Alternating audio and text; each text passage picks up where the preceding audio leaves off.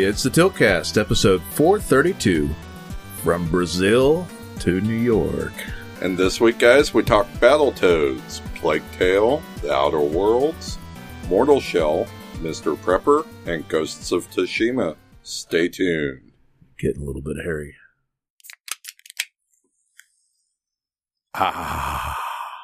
Hey, we're back. It's the Tiltcast. Are we really going to come in retarded? It's the Tiltcast. It is, and we're back. And just to get introductions out of the way, I'm Nos. I'm Jason. I'm that other guy. And there's that other guy. And for the uninitiated, you're going to have this an M-rated show. You're going to have about 30 minutes of bullshit. Some games and some news. We do have a guest who is an ass. That is Trent on the other side. Original Tiltcaster. Now Cabbage Caster, I guess. Is that what you are? Part-time. Part-time. Yeah, whenever I get the chance, which is not very often lately. That's fair enough. Yeah. We're sans one Rusty because Rusty is working. Yeah. He got voluntold. So we get to have this asshole on here, which will be all right. I think we'll be. It really fine. Hurts my feelings when you guys call me asshole. I seriously doubt it. I mean, I've known you for 20 years. You've only increased that perception with the current Mountain Man look. Well, yeah, you kind of you look like a terrorist, Trent. Oh, wow. So it's that kind of a show, huh? Yeah, I mean it's always been that kind of show. So I thought there were lines that we didn't cross without hijacking a plane first, but apparently I was wrong. I have to say though, for Mountain Man beard, it is looking good considering you have that gray in the middle perfectly outlined with mostly black still. It's just for men. Yeah. It's all natural. I love it, man. I love my beard. Well, the thing is like my sides up here and my chins are all gray, like on both sides, and then I've got this like split dick thing going on down because I can't even tell you how long this is. Trent, I haven't even measured it. I've known Trent for nearly 20 years, and Trent's never had anything longer than about 3 inches for the most part. He's getting close. Before I met you, I had like a 6-inch long ass goatee. When you were like, what, 16? No, when I was 20. 20? Yeah. Shit, you're approaching a foot, it looks like there. No, it's not that long, man. It can't. Well, I mean, from lip down, maybe, but no, it's probably more like 6 inches. I'm a realist, Jason. I don't add a couple inches just to round it out. I mean, you gotta make yourself feel better. No. Isn't that why you trim your pubes so you can lie about I shave them, man. I don't trim them. I shave them, and that's not lying. First off, if your pubic hair adds a half inch of scruff, whenever it's compacted down, that's a half inch she's not getting. I'm doing that for her. So that way I can give her the full 4 inches and not cheat her out of half a buck, you know. I'm a compassionate. I'm as considerate as I am compassionate. As always, I believe it. I think. Yeah. We Can we go on? Can we move on? Yeah, I think we can move on from hair. How's your beard doing? I've been trimming it because it's more manageable. I mean, last year we did our other friend Jason's wedding. I had the whole Mountain Man thing going pretty strong. Yeah. But like getting that trim properly is a chore. And then I was taking it to that. I guess I shouldn't say who it is, but like a place in town that does beards with haircuts, like that was famous for doing beards. It was costing me like $80 to get my beard cut and a haircut at the same time monthly. So I was like, well, I'm going to go back to the girl that's been cutting my hair for like 15 years that charges me like $30.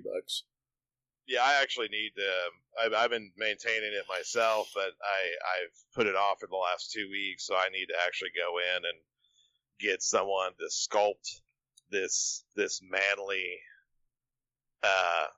chin bush. I'll tell you who it is out there that does a really good job, but it is expensive. So, but you can go there like once or twice and use that as a template to maintain. Yeah, that's my idea. Is if I can just get them to do it one time, then I can just stay on top of it. I think if it's your first time, you can get the haircut for like $6, and then just pay for the beard part, which costs you like $25. So for like $30. Yeah, but I mean, just it feels like a lot to get your hair self groomed as a dude. At this point, with the way that everything's gone with lockdowns and shit, I would pay $200 to get. Well, they're open now because I mean everything done. I understand that. I don't know a lot of people that'll trim a silver bush. We're talking about from Brazil to New York. I want it all done. I'm with Justin. I've been keeping mine shorter, but that's because I still have to go into work, so I have to wear a mask all the time. I'm just waiting until I can do mine in pigtails. I'm almost there. I can actually split it and do the two sides. You still get to go into the office, don't you, Trent? Look at that. Yeah, I nice. Do. Yeah, my boss has a goatee down to his fucking mid chest, pretty much. So. Yeah, your boss. I work in the art industry. Do you really think that anybody gives a shit what we look like? Nope. Yeah. I think the more eccentric, the better, honestly. Yeah, pretty much. Yeah, that's kind of how it goes. Yeah. Like if you're too square and you work in an art gallery, like people start to wonder if you have any taste. Yeah, when you're trying to talk about, like some weird oppressive content or whatever, yeah, no, they kind of look at you like you're weird. It sounds like there's this really, really loud wind rushing everywhere. I'm not having a stroke. I'm pretty sure it's on your side. No, that is the AC. It'll get mostly edited out and compressed. All right, yeah, just making sure. That's the whole reason. The point where it's loud. Yeah, that's the reason we paused for a second before we started, so that we can catch it on the noise gate. All right. So, Trent, I know you haven't been on here in about... Well, it's only been about a month or so, right? Like 2-3 weeks. Yeah? Yeah. Have you done anything new or interesting that's show-worthy? I started... I think there is something, but I'll jump into what I've actually been, like, gaming-wise, because I actually started going back into gaming. I went ahead and got Game Pass, because I put it off for so long. It's such a good deal. Well, the thing is I always have, like, a year in advance paid subscription, so I was just always like, oh, I need to remember to check it, it's coming up, and I forget, and then I found out they'll actually prorate Game Pass onto my already existing gold membership, so I was able to get it for, like, the $1 for the first month. And then I think they're only going to charge me like $5 every month after that until my already pre-existing gold runs out. Since I got the ultimate pass, which is like $14 usually. So I just started downloading all these games, just a fuck ton of games. I grabbed I finished Man of Medan, which I already owned anyways, but I finally finished that. Yeah, and I started. It's been good. On the list. Yeah, I liked it. Yeah, it's actually good. I enjoyed it. I played it to where everybody survived. After I played it my first time, where only, like, no one survived. I thought they were going to. I was at the very end, and then it's like, oh, wait, but because you did this, these people died too. And I was like, fuck. But I played that. It's a really good game. I enjoyed it. I'm looking forward to Little Hope, the next chapter of the Dark Picture anthology coming out. I played Sea of Thieves finally. I finally downloaded Sea of Thieves and started playing it. And it's an interesting game. I haven't even started that game. I've got some friends. Our old friend Moonpear loves that game. Oh, yeah, really? Okay, cool. Well, I'm still playing it, and I plan on continuing to play it. I reinstalled Wolfenstein 2 just because I felt like playing it. I kind of pop into that in the evenings when I feel like it. I grabbed a whole bunch of new shit that just came out. I didn't get a chance to do Flight Simulator? Yeah, Flight Simulator. Well, it's mainly because It's going to take the you like damn a week thing, to download. Yeah, it's huge, man. That thing is huge. Like, what's the like speed of your actual ridiculous. internet out there? Oh, I can download it in like 8 hours? two nights if I just let it go. It's like 75. I think it's like 75 gigs, man. I think it's actually 90. Yeah, it might be 90. I know it's huge. I'm pulling up my Xbox companion on my Windows up here, so I'll be able to tell you here in a second how big it is. I looked and I was just like, yeah, no, fuck that. I'm not doing that right now. I grabbed some game that was what was it? It was why is it not letting me log in? That's being stupid. It was Tell me what it was. I might know. It was something about driving around in a cab late at night in France. No, that was definitely something I don't know anything about. Yeah, it's kind of weird. It's an interesting game. I'm not going to really comment too much on that. I did grab was it that Plague Story? That's actually really good. Yeah, I started it and I had to walk away. I'm going to play it some more this weekend. Looking forward to that. So it was mainly Man of Medan is what I played, and there was something else, but I can't remember right now off the top of my head. I won't say what it is, even though it's a little bit of an older game. There's the only part about Plague Story I hate is how they introduce the rats. After you get past that, like, it's still dark and dank and weird and creepy, but you'll understand why. Because you have a similar love of animals as I do. Well, if you're talking about the hole in the ground, yeah, no, I already got it. That made me that's like within the first 2 minutes. I know, but it made me very upset. Yeah, no, I didn't like it. Well, there's that, and there was a pig involved, and of course, I have pigs. I love my pigs. You have more pig love than I do. Makes me sad. I love pigs, man. Pigs are great animals. So they're better than most people. So it's like I do appreciate them.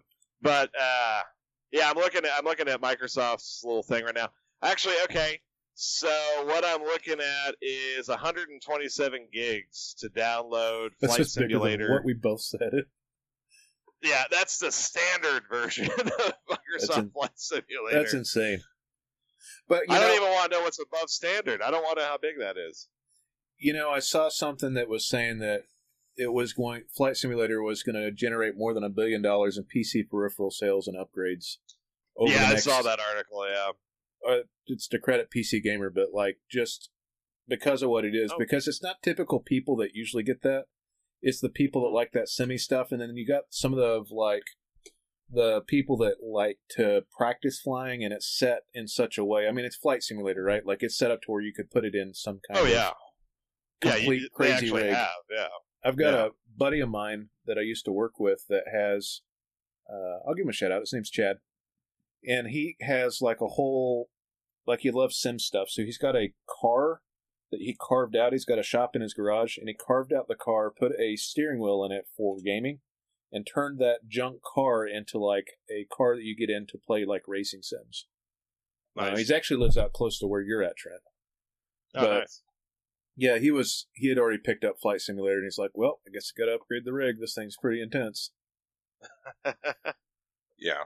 Well, I mean, if you think about it, a lot of the previous iterations are actually used with expert settings to set up, like light training sims for schools pilots, and stuff. So, I mean, I think it's pretty big. Like, all the different types of controls that you'd have on a plane. And I wonder if like there's a baby mode and then like an expert mode that has like the little stuff that Yeah, there is. I'm curious, but it's not real high on my radar because I'd be playing it with an Xbox controller.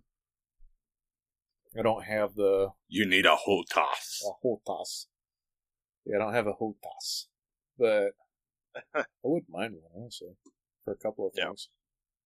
Well, other than that, I've been playing Outer Worlds. Did you never start it before? No, I never started before. I was meaning to buy it that weekend it came out, but I had other stuff come up that I was more interested in doing. And I finally, since it's on Game Pass, I grabbed it because I was like, all right, I'll see, what all the bitching's about. And I grabbed it and started playing it, and I mean, immediately, like right off the bat, you can tell it's an Obsidian game. Yeah, I'm actually a fan. I'm a pretty big fan of the Outer Worlds. Yeah, I'm not saying Obsidian in a bad way. I'm not talking about the glitch, because when I played it, I mean, it's on console, it's been out for a while, so there's no glitching, but it's just more the sense of humor. To me, they made the best 3D Fallout game. So yeah, and it's actually I'm enjoying the game. My only problem with it so far is that for something that's so big in scope, it's actually very small. There's not a. Yeah. It's sort of open world, but not really. It's well, like it's not really a whole lot of world. Yeah, well, it's like I bitched about when it came out. I said my only bitch was the amount of loading screens you hit. See, I don't hit a whole lot of them. Oh, I you're hit playing one on whenever. PC, aren't you? No, I'm playing on Xbox. The only time I hit one is if I fast travel or if I go in and out of a city. That's what I'm saying. As you get further through the game, that'll become more of a thing for you than they are at the beginning, because you're jumping back and forth between places a whole lot more. Yeah. All right. Well, one thing I did notice is, like, I spec'd my guy the way that I would typically spec a dude in a situation like this, where I focused on, like, science and hacking and all that shit. And it doesn't really seem like I have to scrounge a whole lot to unlock anything. Like, everything's just insta unlocked for me. I haven't run into anything where I didn't have enough mag picks or security shunts or anything. Plus, I do like that, you know, when you bring someone into your party that has, you know, that has a specialization in, like, say, engineering, you get that bonus added to yours. That's kind of nice. I do enjoy that. And I think there's, like, 2 party spots? Yeah, who can travel with you. 2 party spots. Yeah.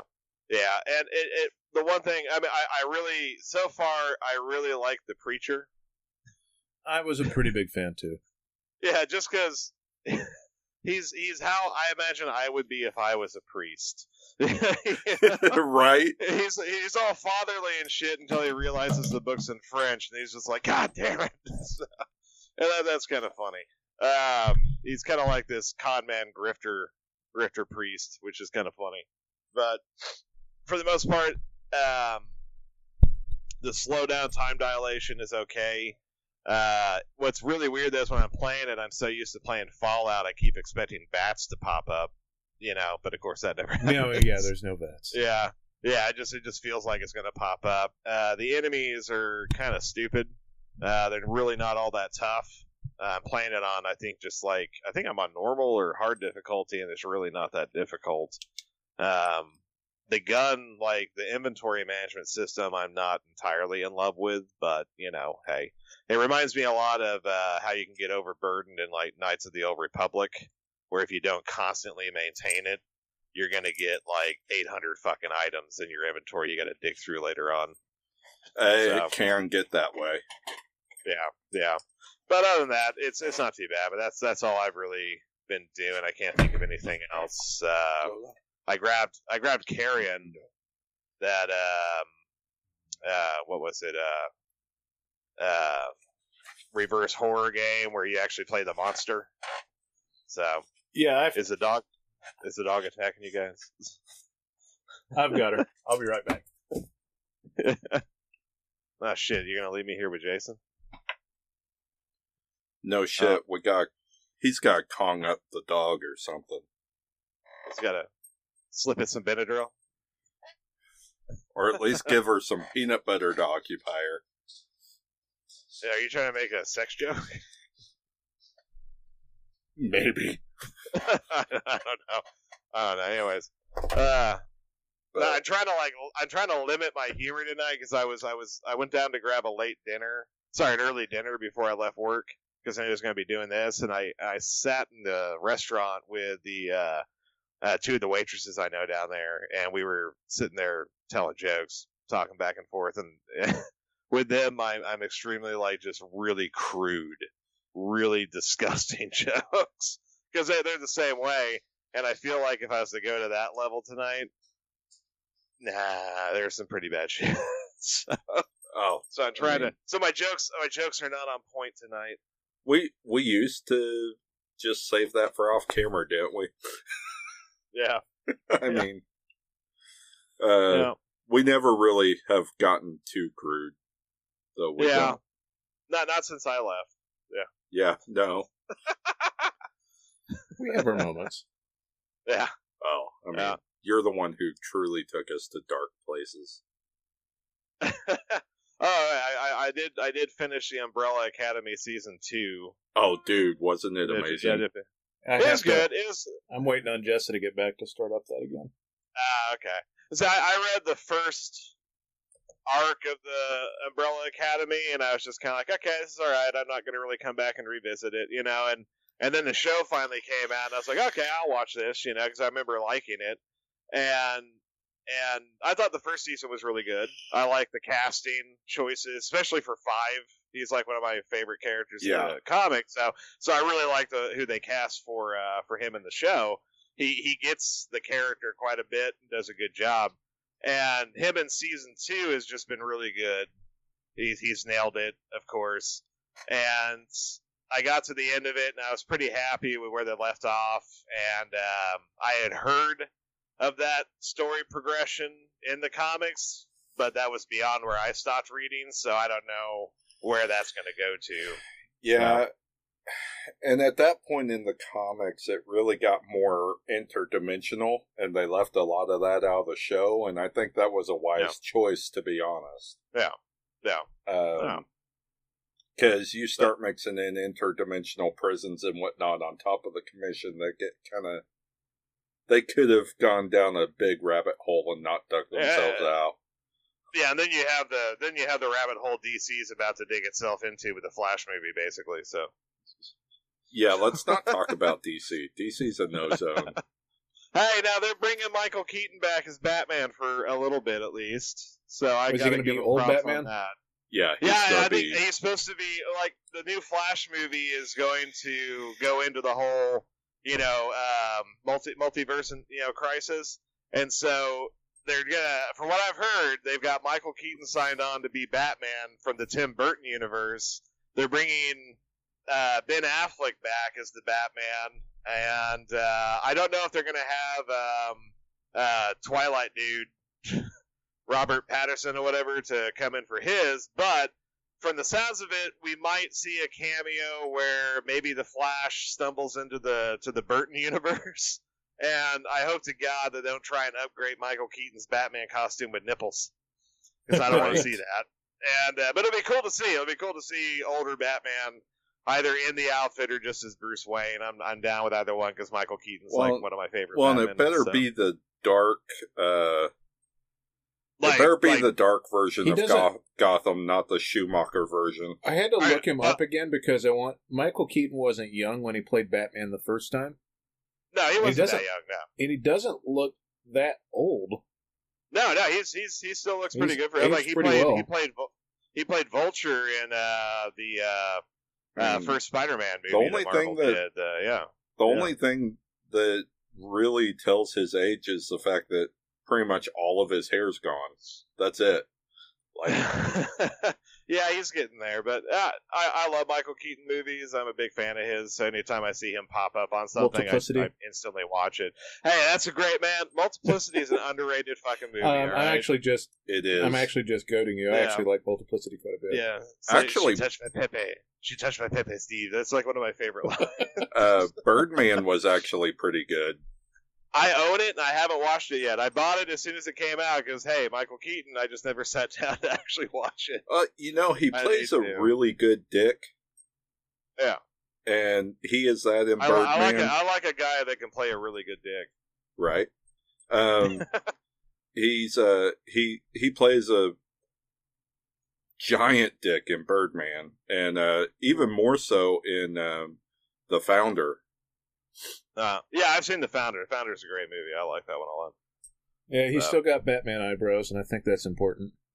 Yeah, you gotta have the eyebrows, man. You gotta have the eyebrows. So I'm excited to see. I guess that'd be Bruce Wayne eyebrows, right? yeah. But I'm excited to see where they. Here's my biggest problem. Okay, it's like Marvel had the right idea with the way they structured stuff for the most part. You bring in the individual pieces and then you slam it all together with Avengers, but it's not really Avengers yet. It's just Avengers Light, or it's Avengers that it's like Jell-O that hasn't congealed yet. And then you go off and do a couple more movies of the individuals to build up the universe, and then you slam out another Avengers one where it's like, oh, it's kind of like Avengers, so it's kind of like Jell-O Light. It's congealed, but it doesn't taste as good. And then you do a couple more, and then you slam out, the real Avengers movie. You're like, that's the Avengers. That's what you want to see. DC, on the other hand, decided, hey, we're going to do a couple of Batman movies that are just kind of like, we're going to have different versions of Batman that have sprung up over the last, 20 years, 30 years, 40 years. There's not going to be any continuity between any of them. No fucking clue what's going on. And then we're going to do this Joker movie with Joaquin Phoenix that has nothing to do with any of these. And then we're going to do a Wonder Woman movie that kinda... We're gonna leave that there, but Steppenwolf is a total shit show in that fucking movie. I hated it. And then people say, oh no, it's such a great movie. It's Wonder Woman. I said, no, I'm not bitching because it's Wonder Woman. I enjoy Wonder Woman comics. It's just they destroyed Steppenwolf. It sucked. And then they did... First of all, you didn't even do a Cyborg or a Flash movie. You tried to do Green Lantern, and that was horrible.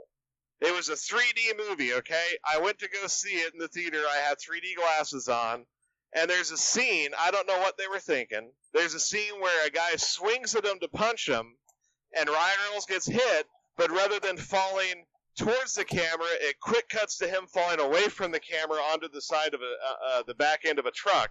And I was like, that's not how 3D works. It's a lot more impressive if he's coming towards you. I don't know what the fuck you're doing. It's like the guy who wrote the story obviously fucking directed it. It's shit all around. There's a reason Deadpool killed Ryan Reynolds after he read the script. Oh, I know. Trust me, I'm very well aware of that. Now, see, Deadpool's good. Deadpool and Deadpool 2 are good. And the only thing that really made Deadpool for me was Brad Pitt. Because without him, that would have failed. Because I loved his cameo and it was perfect. But anyways, Deadpool's great. But here's the thing: they did these one-off little things, and then they said, "Now we're going to do Justice League." And people are just like, people who are uninitiated are just like, "What the fuck is Justice League?" And they're like, "Oh, well, it's a superhero conglomerate with Batman and Superman and Wonder Woman and Green Lantern's in there somewhere sometimes, and then you've got fucking Aquaman and all these people." And they're just like, well, you haven't done a Cyborg or a Flash movie, so why the fuck should I care about those? Those are two very important people. And they didn't even bother doing a movie for them. I'm like, why not? I mean, they have the Flash TV show, but it doesn't even relate to any of this. Like, I feel like DC, money-wise, is before the Marvel movies wasn't that far behind them. It's just they should have had the same idea with the continuity, build up a big story, right? That's what I'm saying. Yeah, bring in the little pieces and keep building them up to get. And the first Justice League movie should not have even been a Justice League movie. It should have been kind of like what they did with the Avengers Light, where it's like a couple of the main members kind of cross paths and you kind of get a taste for what Justice League could be. Instead, they gave us Batman bitch slapping the shit out of Superman. And you're just like, well, you guys really jumped the gun here. You should not have done this. Did Zack Snyder do that? Yes. I think that was Zack Snyder, yeah. It was way too early, though. No, but that was the problem. That chose Zack Snyder to direct these. No, yeah, but it was way too early, though, for them to do Batman versus Superman. I mean, you can't really do that without a whole bunch of extra... And also, I will say one thing. Hey, Jesse Eisenberg as Lex Luthor, what the fuck, man? What the fuck? It's a shit show. They should have brought Kevin Spacey back. I'm just gonna say. Oh, yeah, from that little kids, first Superman little kids. reboot. Little kids or no little kids, I don't give a shit. They should. This is before all that happened, anyways. They should have brought Kevin Spacey back as Lex Luthor because Gene Hackman is, whatever. But I love Gene Hackman as Lex Luthor in the original Superman movies because he was a good mix of class, intellectual stupidity, and trash. It was just everything. Those are good '80s movies. It was a roundhouse of perfection with Lex Luthor for that vibe. But Kevin Spacey did a very good in Superman Returns. Yay. Yeah, the very sinister-ish, very flamboyant kind of Lex Luthor I enjoyed, and I would have liked to have seen it. Because he was basically trying to play Gene Hackman's Lex Luthor, but it was Kevin Spacey. But more sadistic. I'm not going to say Gene Hackman's not a great actor. He is a very good actor. I've always enjoyed his movies. But Kevin Spacey just has a lot more range, I think, when it comes to the evil side of shit. Yes, Spacey was the perfect choice for that. He was, and they should have just. I don't know what they were doing. I'd like them to. I like Cavill, and I just wished he had better writers behind the other Superman movies. Yeah, I mean, there's a lot of DC properties. Like I watched Dredd the other day again for the first time, and probably I'd say actually about a year. I love that fucking movie. You're talking about the reboot of Dredd, right?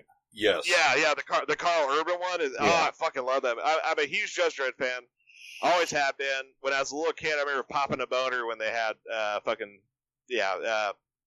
Judge Dredd and RoboCop. It was awesome, and I was very happy with the portrayal of Dredd in that movie. It fit perfectly. They didn't try to Stallone it, where he's like, "Well, I'm not going to wear a mask the entire time." It's just they said, "No, Carl, you're going to wear the mask throughout the whole fucking movie because you're not supposed to take it off." And he was like, "All right, I'm fine with that." Yeah, exactly. Well, and the supporting cast around him was good too. It's a great supporting cast, and it had the same dark, broody, jokey. It's like it's dark and sardonic, and misanthropic environment, but it's funny. Like when they're going into the tower, and he tells the guy, don't be here when we come back, and of course the door ends up closing on him. It's fucking funny. It was the perfect mix of everything, and it was great. And I was so happy for it. And of course, I don't think they're ever going to do a follow up, which sucks because it's a great series, and I would love to see more on it. But they do great one offs. Like Dredd was fantastic. Red, the one with Bruce Willis, John Malkovich, Morgan Freeman. That's a DC property. And both of those movies are good. Yeah, the second one's not as good. The first one's great. Second one's a little weak, but it's still fun. Road to Perdition was a fantastic Tom Hanks movie based off of the comic by the same name, and they nailed that one with everything. I mean, it's perfect. If you never watched it, watch it. It is a fantastic movie where Tom Hanks plays a enforcer for the Irish mob. Even if set up. Even if you don't know what the movie or what the comic is, it's it's a great movie. It's a good mob movie. Yeah, it's a great, fantastic film, and like everybody in that is cast. It's what's funny is they're cast against what they usually play, especially like Tom Hanks doesn't usually play a role like that, but he nailed the hell out of it. Jude Law playing a psychopath assassin dude, nailed the shit out of it. It's just really good. And then stuff like Watchmen. I enjoyed the Watchmen movie. A lot of people can trash it, but I like it. I thought they did a good job. That's not DC, though, is it? Yeah. That's DC. That's DC, and that was Zack Snyder. That's why they went with him for Superman and Batman. He did a hell of a job with Watchmen. Yeah. Watchmen's a great film, and, it's a great graphic novel. The film is good for what it is. I enjoyed it. I thought they got a lot of stuff right. Yeah, I'm probably one of the few people that's watched the director's cut on that like 4 or 5 times. Yeah, no, that's the only one I own, and I've watched it several times. I've made people watch it. I'm like, you need to see it. This is really good. It's 3 hours long. 3.5 hours with it. yeah, but you're gonna love it. Trust me. Just don't fall asleep. And I love that. And there are some great one-off DC properties, but like I said, when it comes to their mainstays, man, like Batman and Joker, like even Harlequin, dude, like. Okay, like Suicide Squad was one of the dumbest movies I've ever fucking seen. Have you watched the second one? Is it out yet? Yeah, Birds of Prey. It's been out for about 8 months. Yeah. Oh, no, that's different. No, okay, no, there's a Suicide Squad 2 coming out that's separate from Birds of Prey. Birds of Prey is its own little offshoot that's all about Harley Quinn. I've watched Birds of Prey or the Spectacular Emancipation or whatever it's called. I can't get that time back. Yeah, no, I hated it, man. I hate what they did to Black Mask. I hate what they did.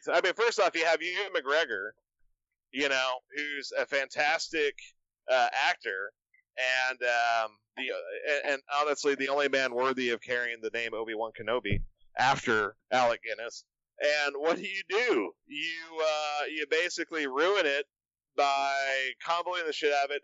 You go on to Well, I was gonna say, you go onto the media and make this huge thing about how it's a hardcore feminist movie that men are not gonna like it, and I'm like, well, already right there, you just destroyed half of your viewer base, you know. And the guys are still gonna show up, but if you're telling people that it's gonna be a challenge for a certain gender to watch a film, all you're doing is basically closing the door and gatekeeping towards those individuals who might have wanted to watch. If they're like, I don't want to watch a movie like that to be preached at, I just want to watch it for entertainment value, you know. And I watched it, and I really didn't see any difference between it and any other superhero film. I was like, okay, it's trash. It's just basically action trash. There's some action trash has better narrative story in it, where you can kind of learn a life lesson and everything. This one doesn't have that because Harley Quinn doesn't learn lessons. Right. that goes against her whole persona. This was a case of they could have somewhat made it more watchable with a better casting for Black Mask. Totally should have been Hugo Weaving or Viggo Mortensen. Here's the thing about Hugo Weaving. All right, I feel so bad for Hugo Weaving. Because, like, I heard he's not coming back for The Matrix 4, which I'm pretty sure a lot of people don't want to come back for it. But he's not coming back for Matrix 4, even though he's a big pivotal part of the original movies. And then he comes into Captain America, and he's playing Red Man. He's one of the biggest, Red Skull, he's playing one of the biggest characters in the Captain America lineup. And he's in there for one movie before he gets disintegrated by the Tesseract. And they're like, hey, guess what? It's 10 years later. We're going to bring you back, Hugo. And he's like, oh, really? And they're like, yeah. Oh, great. What am I going to be doing? It's like, you got one scene. Here's 60 seconds. Yeah, you got one scene. And you've just been hanging out. What was it? Vormir? You've been hanging on this planet waiting for douchebags to show up and kill someone that they love. And he's like, oh. You know, it's like, I feel bad for him because even like every single movie franchise he tries to get into kind of dies out before it really takes off. Like Wolfman with Benicio del Toro. Well, you know, like he was brought in. You could tell that they were trying to set that up to be a trilogy of some sort, where he was going to become the Wolfman. Oh no! I'm talking about after that. We're going after that. He kind of burned himself out on Lord of the Rings, so he comes into the Wolfman trilogy. And in the end, he's bit. He's going to become the Wolfman, and then they just never do another Wolfman movie. And you're like, okay. And then he does Red Skull. It's like, you're going to be Red Skull. And then, like, he just never becomes Red Skull again. Well, except for, like, 60 seconds later on in one film. He goes and does Mortal Engines. I never watched that one because I didn't want to be disappointed. It's actually good. I've heard different. I enjoyed it a lot. That's not selling me on anything. But I mean, again, he picked a role where the character is killed off. Maybe he does it on purpose. So he Sean Beaned it. That's what yes. You're saying. He Sean Beaned it. They're like, hey, we got this great idea, Sean Bean. It's going to be based after one of the greatest book-selling series of all time. You're going to play Eddard, which is one of the main characters, and you're going to die 3/4 of the way through. Yeah, you're going to get your head chopped off, and then you're going to come back during the midpoint for a flashback where you're going to hear your son's voice while you're riding on a horse, and then you're gone again for the rest of the series. He's like, okay, I'll do what I have to do. He's just afraid of commitment. That's all it is. Yeah, when I was playing Oblivion, I kept expecting to get his fucking head cut off. I kept like, I'm supposed to save this guy. He's the new fucking king of Oblivion, but I'm pretty sure he's going to die. Like a quarter of the way through the fucking game because it's Sean fucking Bean, you know. It's Sean fucking Bean. It's like you can't count on to be there when the credits roll. I mean, the only movie in recent memory I can think of where his character didn't die was the worst movie he did, Jupiter Ascending. No, Silent Hill. He was in Silent Hill, the movie? You're pointing at me like, oh, I forgot. Yeah, no, Sean Bean. He played basically the Harry Mason character from the very first Silent Hill, but since the movie focuses on his wife, who, if you follow the game, shouldn't even be fucking alive, she's the one who gets stuck in Silent Hill. He's looking for her, he can't find her, but he survives, and then he pops up in the second film. I think it's been. I hate those fucking movies. Oh, they're so I don't even horrible. remember. Yeah, I love the games, but the movies. Well, I love the games up to halfway through part 4, and then everything after that's been shit. Once Akira Yamaoka left, and they brought Korn in to do the fucking one of the songs, I was like, fuck that. Yeah, like, I didn't buy Silent Hill to listen to fucking Korn. I'm a very opinionated, angry man sometimes. What? No Twisted Transistor for you? Life ain't fucking peachy. What was that song? Was it Life is Peachy or whatever was there? That's was the their big debut album. Yeah. Something like that. Yeah. Yeah, I remember when I used to work in a kitchen at a sports bar, and like all the guys were obsessed with this fucking album, and I was like, yeah, this sounds like Hate Department if Hate Department hated itself. This is shit. This is really, really weak shit. It's like, I'm sorry. And it's like everything that's mainstream back then, especially, was basically what the industrial scene sounded like 10 years prior. So it just kind of reminded me a lot of like some of Ken Lab's more like rock oriented shit, and fucking basically Tool. It sounded like they were trying to be Tool, but very. What was it up with it? Was it like androgyny? I can't remember. Androgynous? Yeah. It's kind of like Marilyn Manson meets a really butt rock version of Tool. That's basically what I view Korn as. And then there's Slipknot. That's basically like Kiss on acid. You know what's crazy, Trent? Is there are people listening to the show that don't know what those bands are. I know. They missed out. They don't know. They're so young. They're so young, and they should get a hold of me. But no.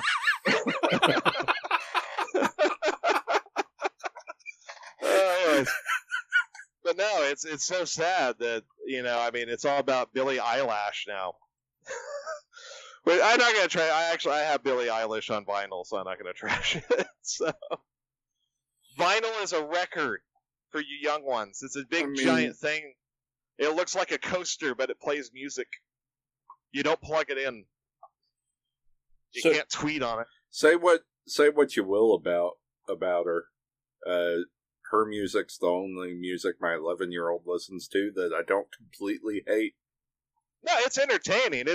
My only problem is that her brother who writes music with her, isn't it? Yeah. Mm-hmm. Yeah, he's dating a girl who looks just like her, and that's kind of creepy. That is really weird. Yeah, I didn't know there were 2 of them. So, yeah. I didn't know. So, Trent, with what you've been doing, has there been like anything that's changed majorly for you, like say in the last 6 months with like having to stay at home? Is there like anything drastically different for you, or is this basically exactly the same as it has been? Well, I've been social distancing as a professional for like 15 years. Like 15 years, and that's because I can't stand any of you motherfuckers for more than 10 minutes. Anyway, now,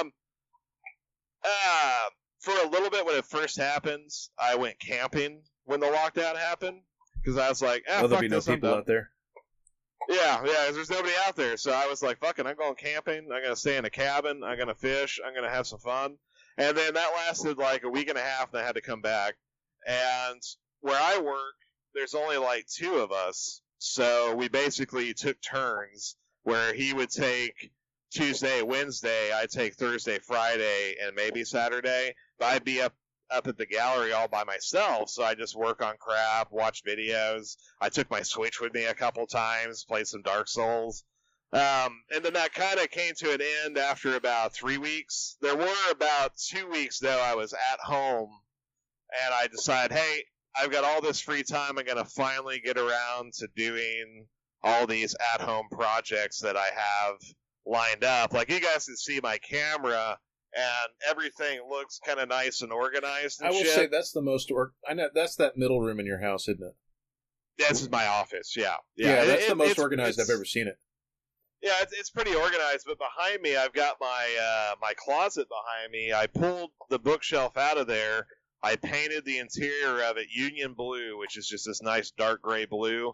and I'm building new bookshelves to go in there next week. I'm going to go pick up the lumber probably Tuesday or Wednesday. Next weekend I'm going to pick up the lumber. And I'm going to build this new modular shelving system and so I've got a bunch of stuff over here on the floor that used to be in there, like my Jack Burton statue and a bunch of different statues and stuff I need to put in there. And I've been doing that, and while I had the free time, I was like, well, I'm going to build this and build that, and basically just spent a lot of time doing that. I went ahead and started pouring back over my stock portfolio stuff and rediversifying. Yeah, that's been a fucking disaster. Well, I've actually been doing pretty good. I haven't had anything majorly bad, thankfully, but I won't say it on something that's like recorded on Spotify, but like, yeah, I'm down by 75%. Yeah, I think you and I were talking a week or so ago, and you told me how much you were down, and I was like, holy crap, man. I was like, I feel bad for you. So, yeah, I mean, I'm down in inheritance, basically, at this point. It's like 20 years of me saving that's like just hit the fucking shitter. Well, you know, you got to either, I mean, the best thing I would say is hold I was going to say just ride it out, man. Yeah. But holding and just riding out the storm, yeah, as long as you don't have Goodyear stock, you should be okay. Yeah. And like I have Tesla stock, and I'm just blown away right now with the past 2 days even watching that just start to. They're about to do a split on it because they already did. I think they did a 1-5 split just a while ago, and they're talking about doing a 1-10 split. So every one stock will turn into 10 stocks. And if they do that, then I'm going to be like, fuck yeah, because last time I checked this afternoon, it was over $2,000 a stock right now. And when I checked it on Monday, it was at like $1,600.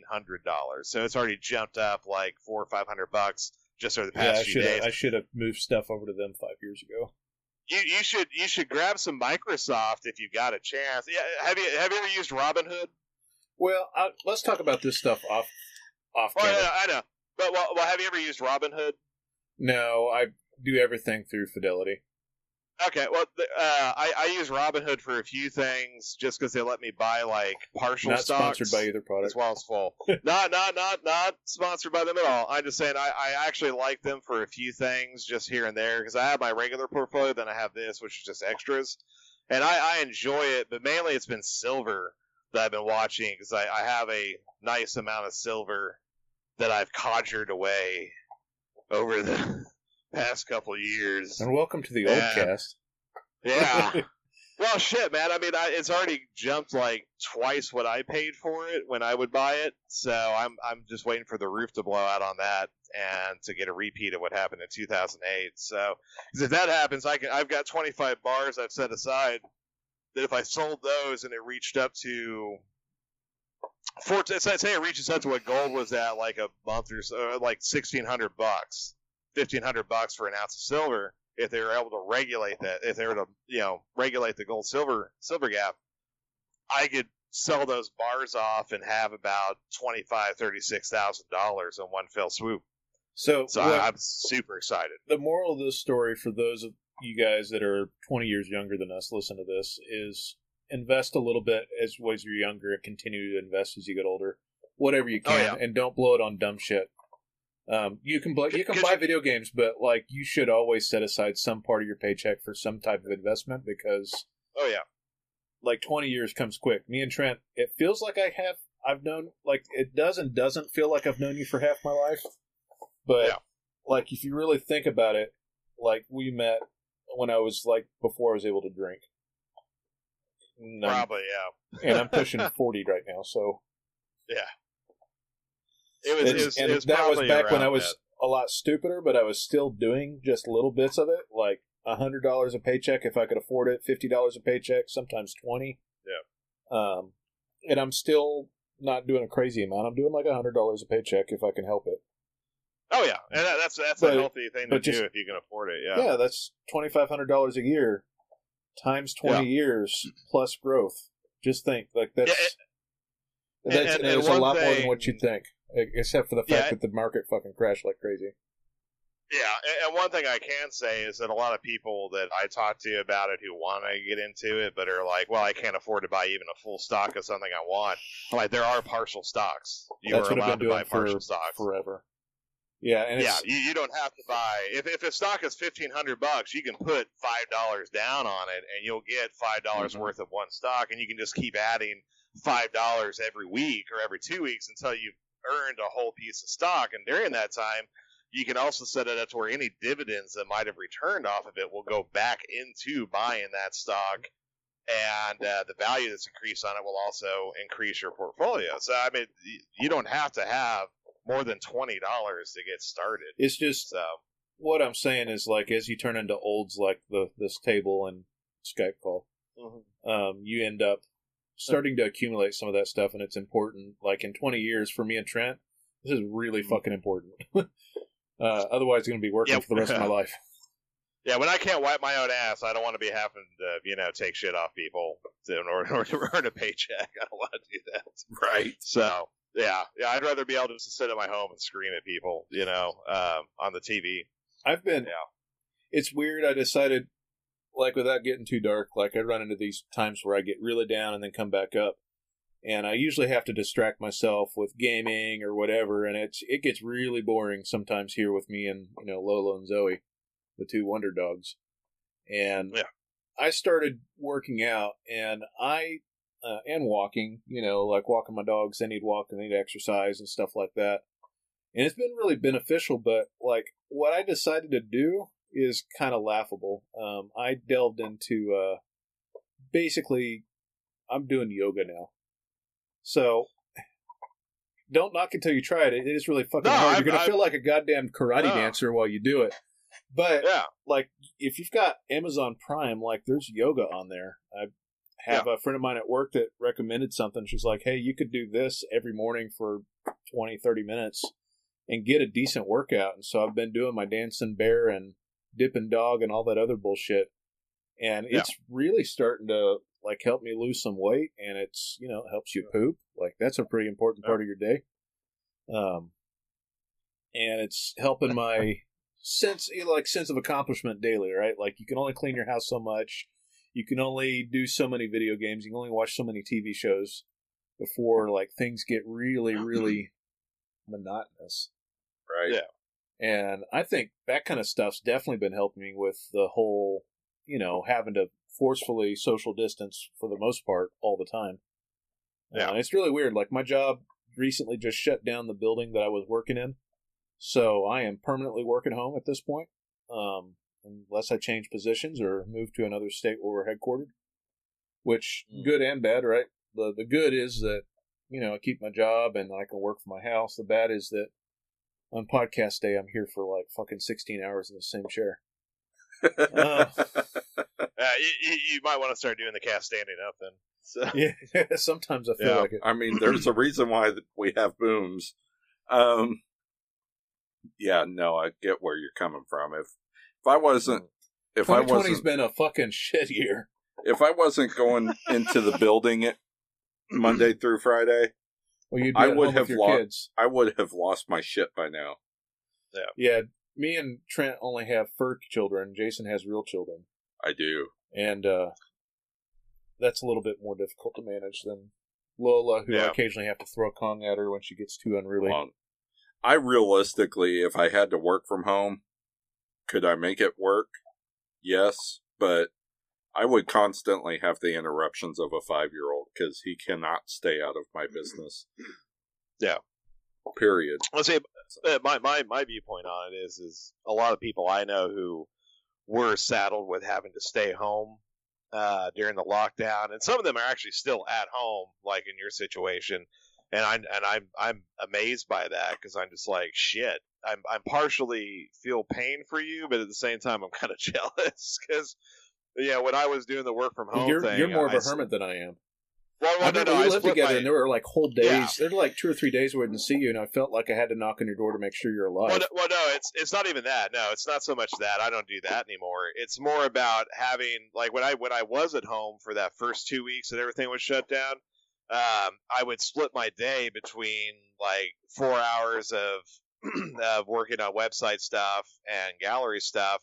And then I'd go and work on a house project. So I'd be outside with, with my air compressor and fucking nail guns and shit and hammers, being all manly and everything. And I come back and take a shower and be done for the day. And I really enjoyed that mixture for that first 2 weeks, where I was like, holy shit, I'm getting so much stuff done. Because when I would go into the gallery, I sit there for like 9 hours.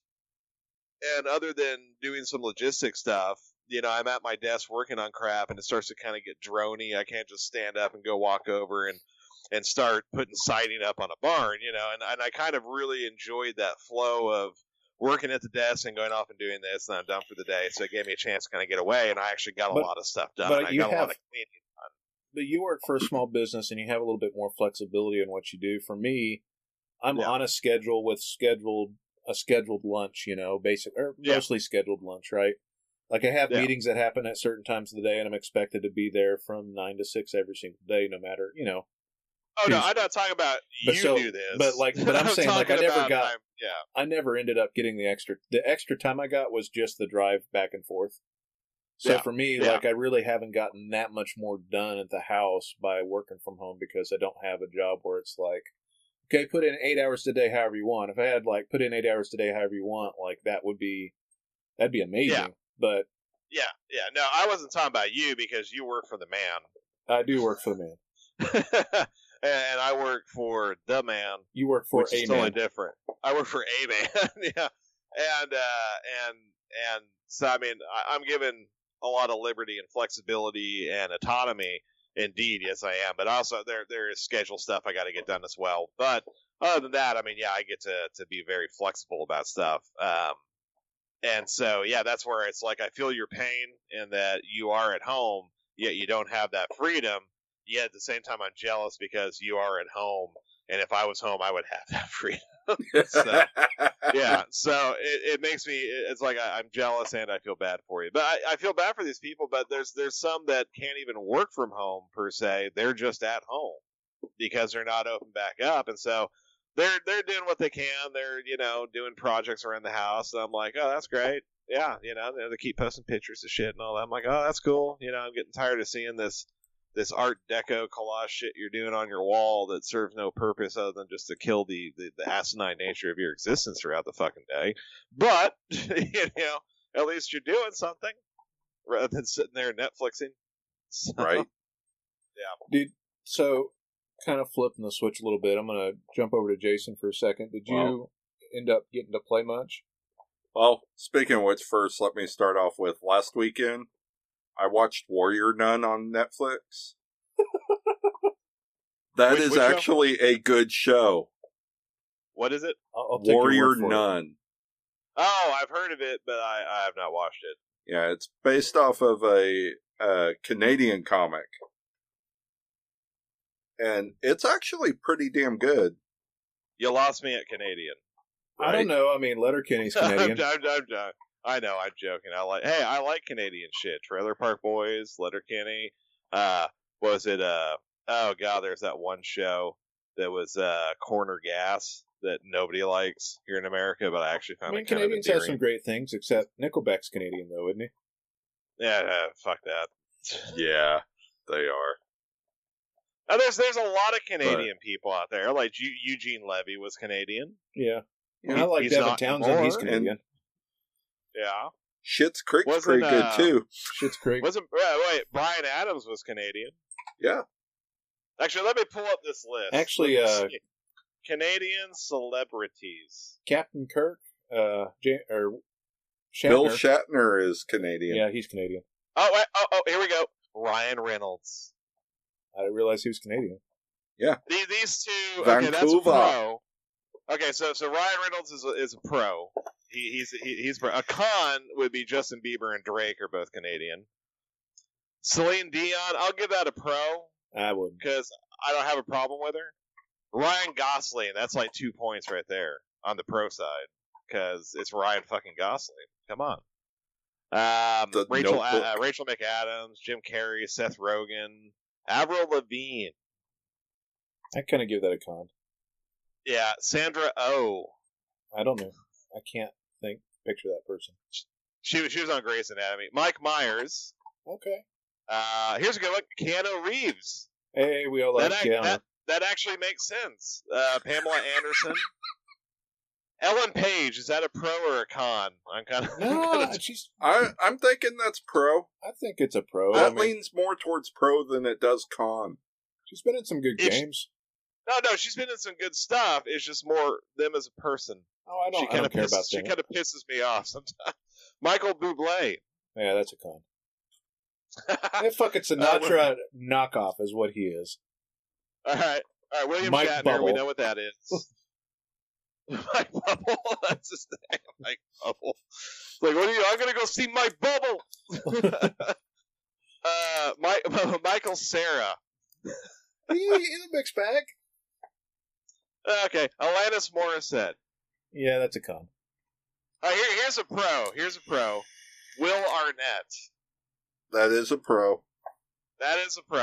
Hayden Christensen. That kind of it used to be a con. Now it's kind of a pro. Then it went back to a con. Then a pro. Back and forth. He's a mixed bag. Perry. Yeah, I respect Matthew Perry. I mean, he was the voice. Do you know that he played so much Fallout that he gained 30 pounds? Fallout New Vegas is he was he was the voice of Benny in New Vegas.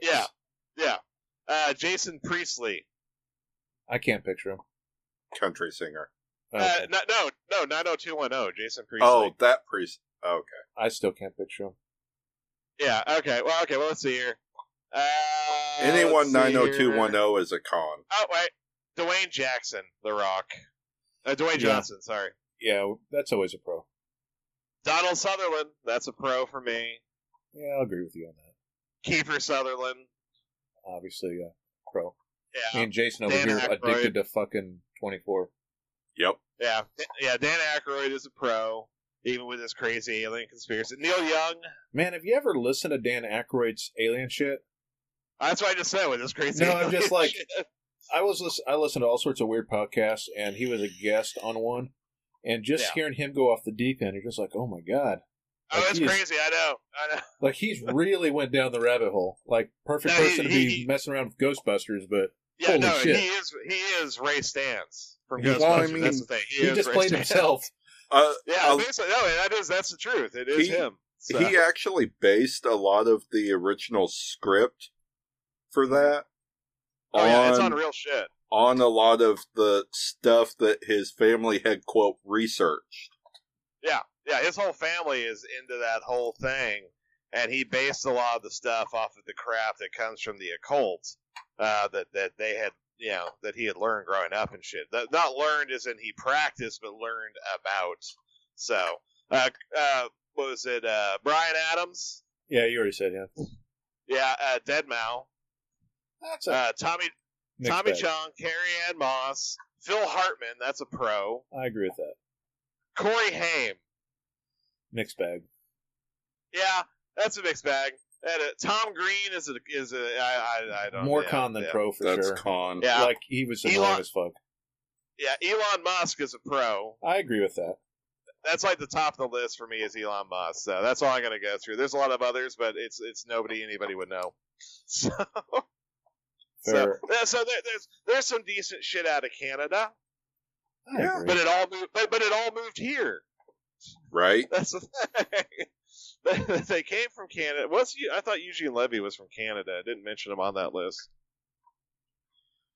You're gonna have to find out. Yeah, I don't remember exactly, but I'm looking. So, aside from watching Warrior Nun, I played more Dark. Yeah, he's Canadian. Right. I played more Darksiders Genesis. Okay. How is that? It is good. It is really entertaining. I likened it last week, and I still kind of do to a mix between a ruiner and a dungeon crawl. Yeah, it's kind of like, it looks to me like Diablo meets ruiner, like some twin stick shooter, but a lot more RPG. Yeah. And so I'm really enjoying that. And yesterday and today, before I came over, played a little bit of the new Battletoads. Okay. What's that like? extremely entertaining. Is it hard or is it easy? You can go from mediocrely easy to insanely hard. Yeah, because the original Battletoads game is like fucking impossible. Yeah. So basically, I can go from 6-year-old level to what we played when we were kids. So just that there's a whole difficulty slider is what you're saying. I gotcha. Yeah. But is it still like the same kind of gameplay where it's like, remember like Teenage Mutant Ninja Turtles where it's like a mix of platforms. Okay. So like you have the original style gameplay where it's the 2D side-scrolling puncher that it was, right? But it's got some platforming levels, like Metroidvania platforming levels. And then, of course, you have race levels like you did in the original. I gotcha. Etc. So, it's just a whole lot of nostalgia enjoyment, but it's also a nostalgia enjoyment that my kids enjoy now, too. Is it, so it's couch co-op? Yes. How many people can play at a time? All 3 toads. Nice. That's probably good for you and the kids. Yeah. And I'm sure, it's violent, but it's cartoon violence, so... Exactly. And of course, they took the opportunity with games the way they are now to script in some not overtly crude humor, but crude enough that I get it and the kids don't. And so they're taking like the Pixar approach. Yes. I gotcha. Yeah. How far do you think you've gotten in it so far? Only a couple of levels. That's fair enough. Only a couple of levels. Did you end up picking up anything else off Game Pass, or?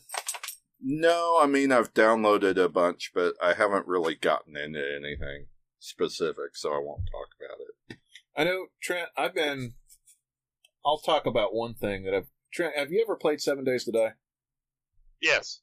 So they're on Alpha 19 stable now. I say that because I follow them pretty religiously. And I've been playing the experimental build, and they finally released the stable build.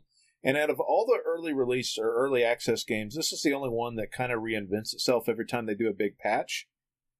But it's a very playable game. So, just like I was saying before, man, like I've put, hundreds of hours into this game over the last 7 years. And I probably put about 100 every single year into this game. But lately, like, I just can't get enough of it. It's one of the best survival games out there right now, and the crafting system works really well. And it's essentially just a crafting game with tower defense, and it's just fun. But I've been digging into that and then trying to distract myself with something that a lot of people haven't played. So there's a Souls-like that's out right now called Mortal Shell. And I had some Epic Game Bucks, because it's only on Epic, $10, and the game's only $29.99. But Mortal Shell, and you'll like this too, Trent, is only about a 6 gig download. I've been looking at Mortal. I was paying attention to it when they were teasing it, and I wanted to play it, but this last week I had to make my equity loan payment, so it's either get Game Pass or get Mortal Shell. I chose Game Pass. I feel you. So Mortal Shell plays out kind of like Dark Souls. I think it's slightly more accessible. Essentially what it is you're not leveling up yourself, you're leveling up your shell. So you're like a ghost dude, right? And then you walk over to this husk of a suit of armor, essentially, right? That's like a dead dude. You put your hands on its face, and then you inhabit that shell. And that shell is what levels up. I still haven't figured out all the systems, but it does some things better than Dark Souls, and some things that are a little bit harder for me to wrap my head around. So in Dark Souls, you'd get items, and you wouldn't know what the fuck they were, right? Until you'd used them multiple times, and you kind of figured out what they did, right? You'd get this coin, you wonder what does the coin do, right? Then you figured out the coins did luck and all this other stuff, right? Yeah, they had a few, like the starter items. Some of them were like that, or you find like a dung pile. You don't know what the fuck a dung pile is until you just start experimenting, and then you give it to birds, and they poop out good stuff. So yeah, there were things like that. So the way that it kind of helps you with that kind of stuff is you have all those weird items like that, right? And They have a certain amount of knowledge that you have with those items, and you get that by using them. So it encourages you to just experiment, and then gradually the flavor text fills in, and also the effectiveness of the item fills in. So I found the health item, and I won't say what it is, but so the health item you pick up pretty early in the game, you don't know what it is. When you first use it, it gives you 30 health over 30 seconds, right? And I've got 300 health, so it's not a lot, but it's something. As I use it, I become more familiar and the effectiveness increases. So right now, it's almost immediate on its use and it restores more health. There's these poison items that as you use them initially, they poison you and make you lose health. And after you get familiar with the poison items, it actually turns into poison resistance. So, and then the flavor text starts to fill in as to what it's doing. And then eventually you turn poison resist when you use one of these items. It doesn't have souls per se. You get tar, which is essentially souls, and then you go pick up your tar when you die, just like souls, right? But it has no block. So it does a parry, and it does something called harden. And what harden is you kind of can turn into stone at any point, and that ability recharges over about a second or so. And different shells have different stats that can change how fast you can harden, essentially. So one of the cool things is instead of blocking, you just run and jump and then hit the harden button, and you basically freeze mid-frame in this overhead sweep in the middle of the air, and then whatever it is hits you, and then the harden effect falls. You get a hit from the momentum and then the hit from the slash that you just did. And then you can roll away or whatever, right, and get out of the way. The parry mechanic charges up something called resolve, and so every time you parry, you end up getting a little bit of resolve until you get a full bar, and that resolve is what you use for special attacks. So I've got this sword that I found this spike for.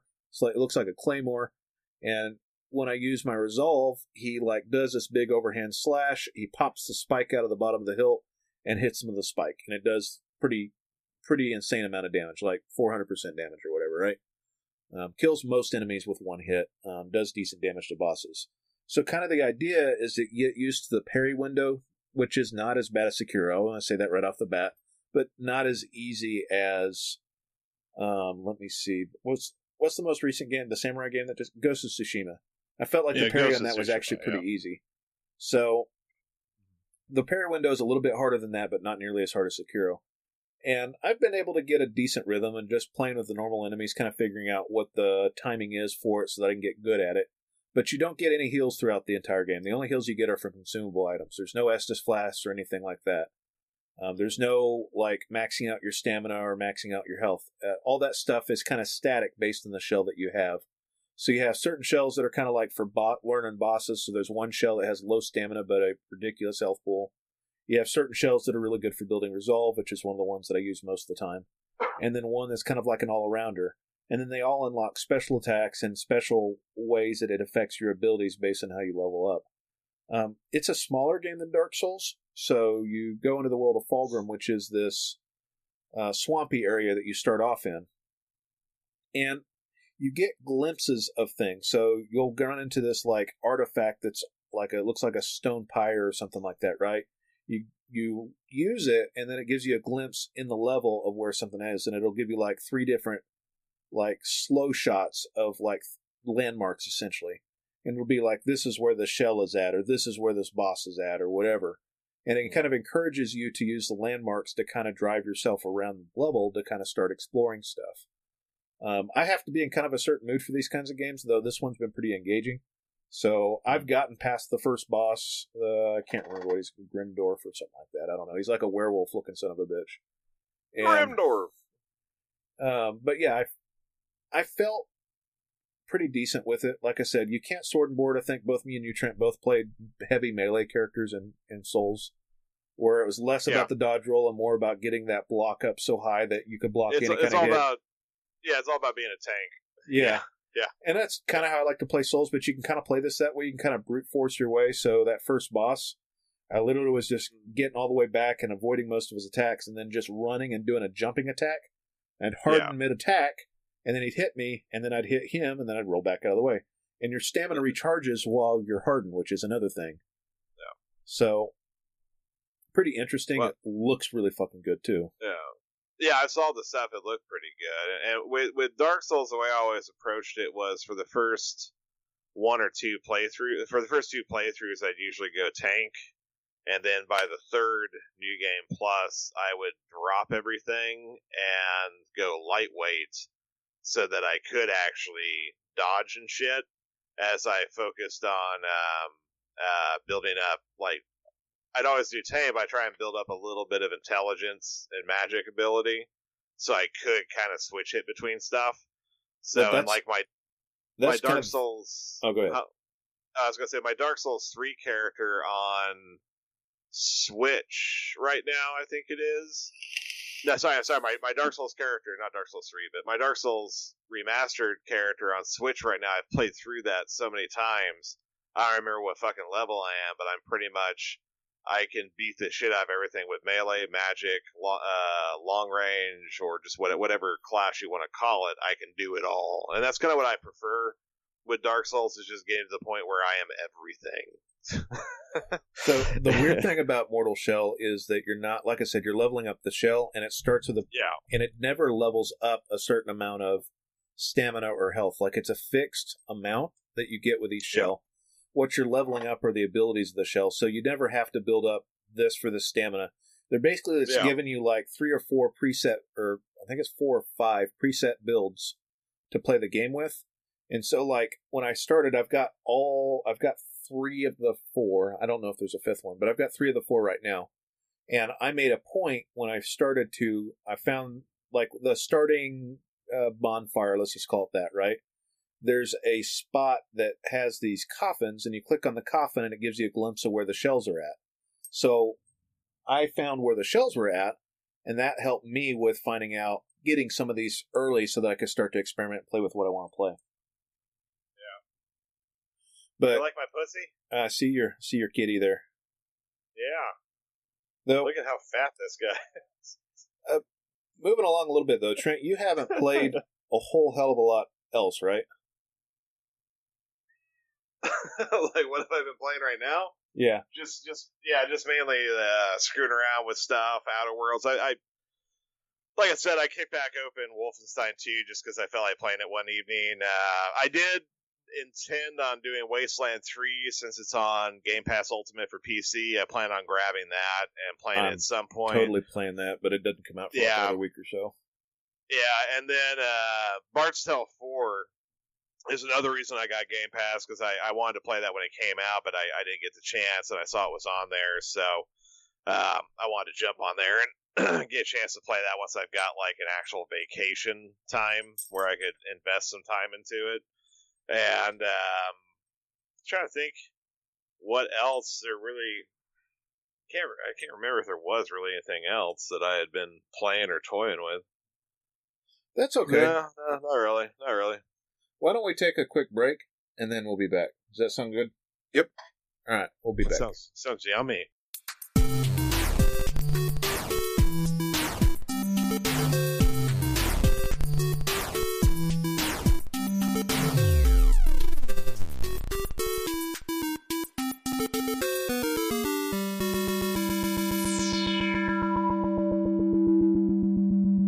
And we're back.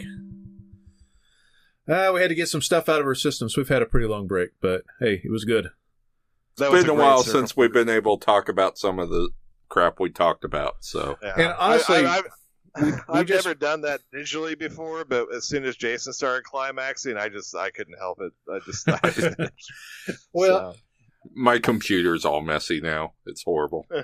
Like, the real reason that I do this is to have people over to talk about stuff, right? Like, the video game's like a side effect thing. So if people wonder why I've been doing this for so long, it's because I like to get together with people and have an excuse to have some kind of conversation. So that's the real reason we do it. It's not for you all. I'm just going to be honest.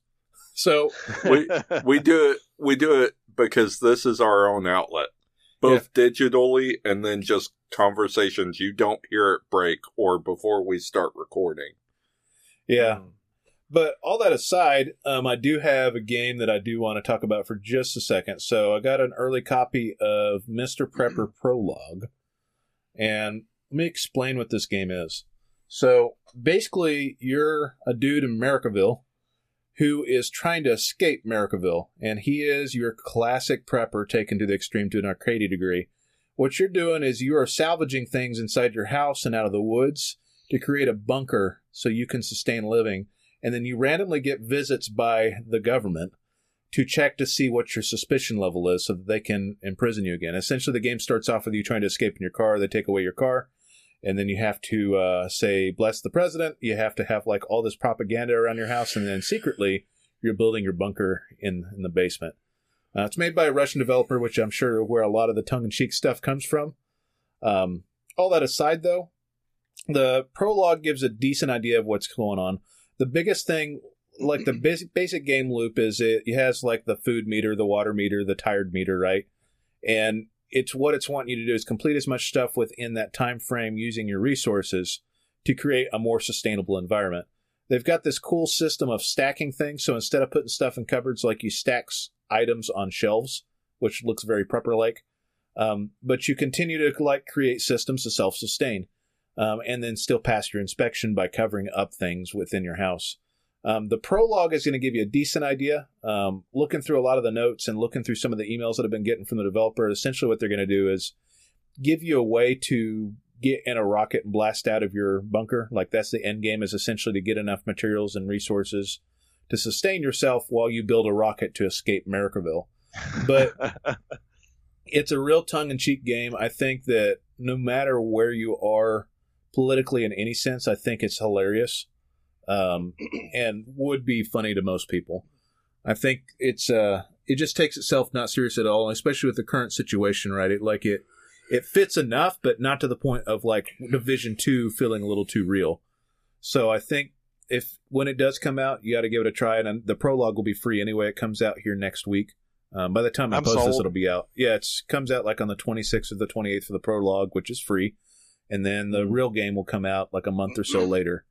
So if you're curious, what platform is that? PC? It's PC only. It's on Steam. Nice. Yeah, I'll have to get that a go. That sounds fun. Yeah, it's pretty cool. One thing that me and Trent forgot to talk about is me and Trent both beat Ghost of Tsushima, and me and him, he had kind of told me like, "Hey, you need to put some time into it." In fact, we were going to do a podcast, and Trent was like, "Well, I'm playing Ghost of Tsushima. Do you really need me on there?" And I was like, "No, not really." He's like, "All right, well, I'm going to go play Ghost of Tsushima." So.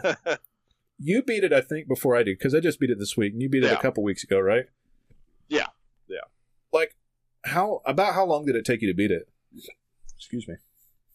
At the time that I beat it, I calculated that, and it's been about 2 weeks, and that number has flown out the door. I think it was... shit, man. I would say it took me about 30-plus hours. I got everything. I got almost everything.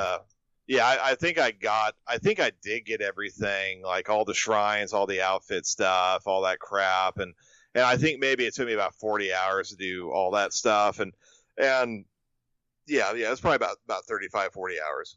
I will say that it'll let you, when you finish the main story, if you still had some things outstanding. I don't know about the side quests because I completed all of those before the main quest was finished, but like all the random side business, I think it is totally playable after you beat the game. Yeah. So there is a way to finish that if you're a completionist. I think the main ebb and flow of the game at sometimes is a little bit of a slog. Like, I'm going to talk about the things I don't like for just a second. Overall, like, I really do like it, but I'm just like the things that I think would have made it better is just some of the pacing. Like, some of the side quests didn't feel as essential as they needed to, and felt a little bit grindy. Like the way that you've got these allies that you're kind of messing with, and they all have their own series of quests that kind of lead to one bigger quest, but the payoff never felt like it was worth the amount of time I invested in each one of those side quest chains. I felt like the combat was a little bit easy, more than I would like, to where it got to a point where I maxed my stuff out before I got out of Chapter 2. There's like one unlock that happens after Chapter 2 that I didn't have. But prior to that, I literally had every single box ticked. I had done every single encounter, right? Like every time I'd come across a Mongol party in the wilderness, like I would do the standoff, get the little bit of XP, free the prisoner, and then move on with my day. But every single time I got an opportunity to stand off, I just did it, right? And it keeps ticking all those boxes and keeping you going.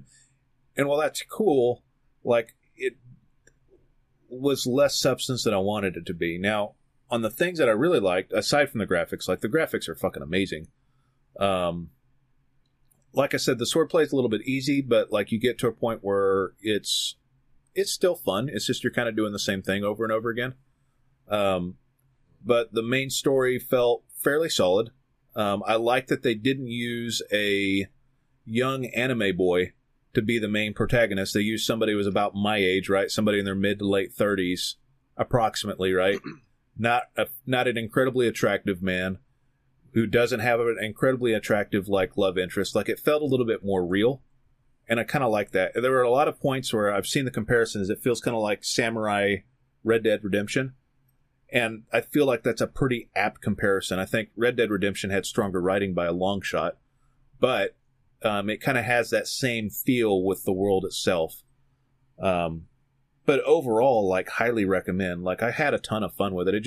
It got to a point where I was slogging through all the side stuff when I realized I should have been doing the main stuff. And I got so distracted that I was literally paying no attention to some of the side quests. I was just doing them to get the thing done while I'm sitting there listening to a podcast. And the kind of podcast game I want to play is something like a 7 Days to Die, which literally has the world as the story, right? Like it's all environmental storytelling, so you don't have to pay attention to dialogue trees and things like that. It's an endless game, right?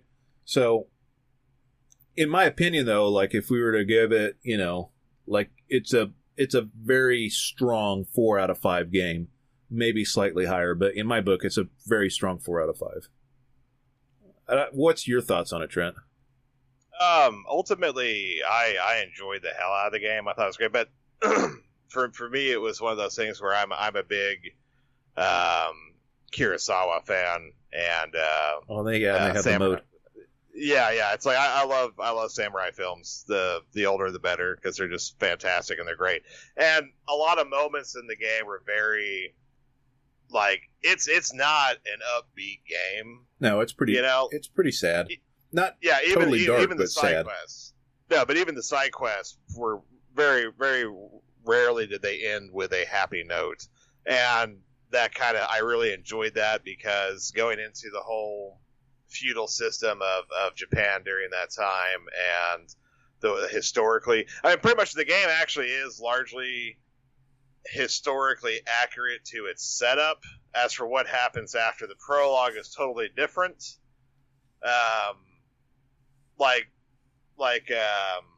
The Mongols did invade, but it was tsunami took them out, and yeah, so the Mongols showed up, and it was actually a tsunami that wiped them out off the coast.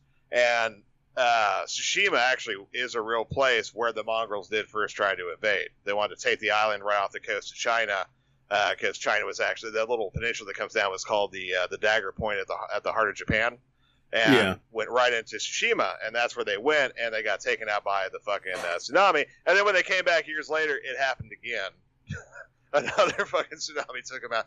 So it's that thing where they were just like, well, fuck, But everything after that is totally fictional, and I enjoyed it, and I thought it was great, and I liked how it was this class clash between the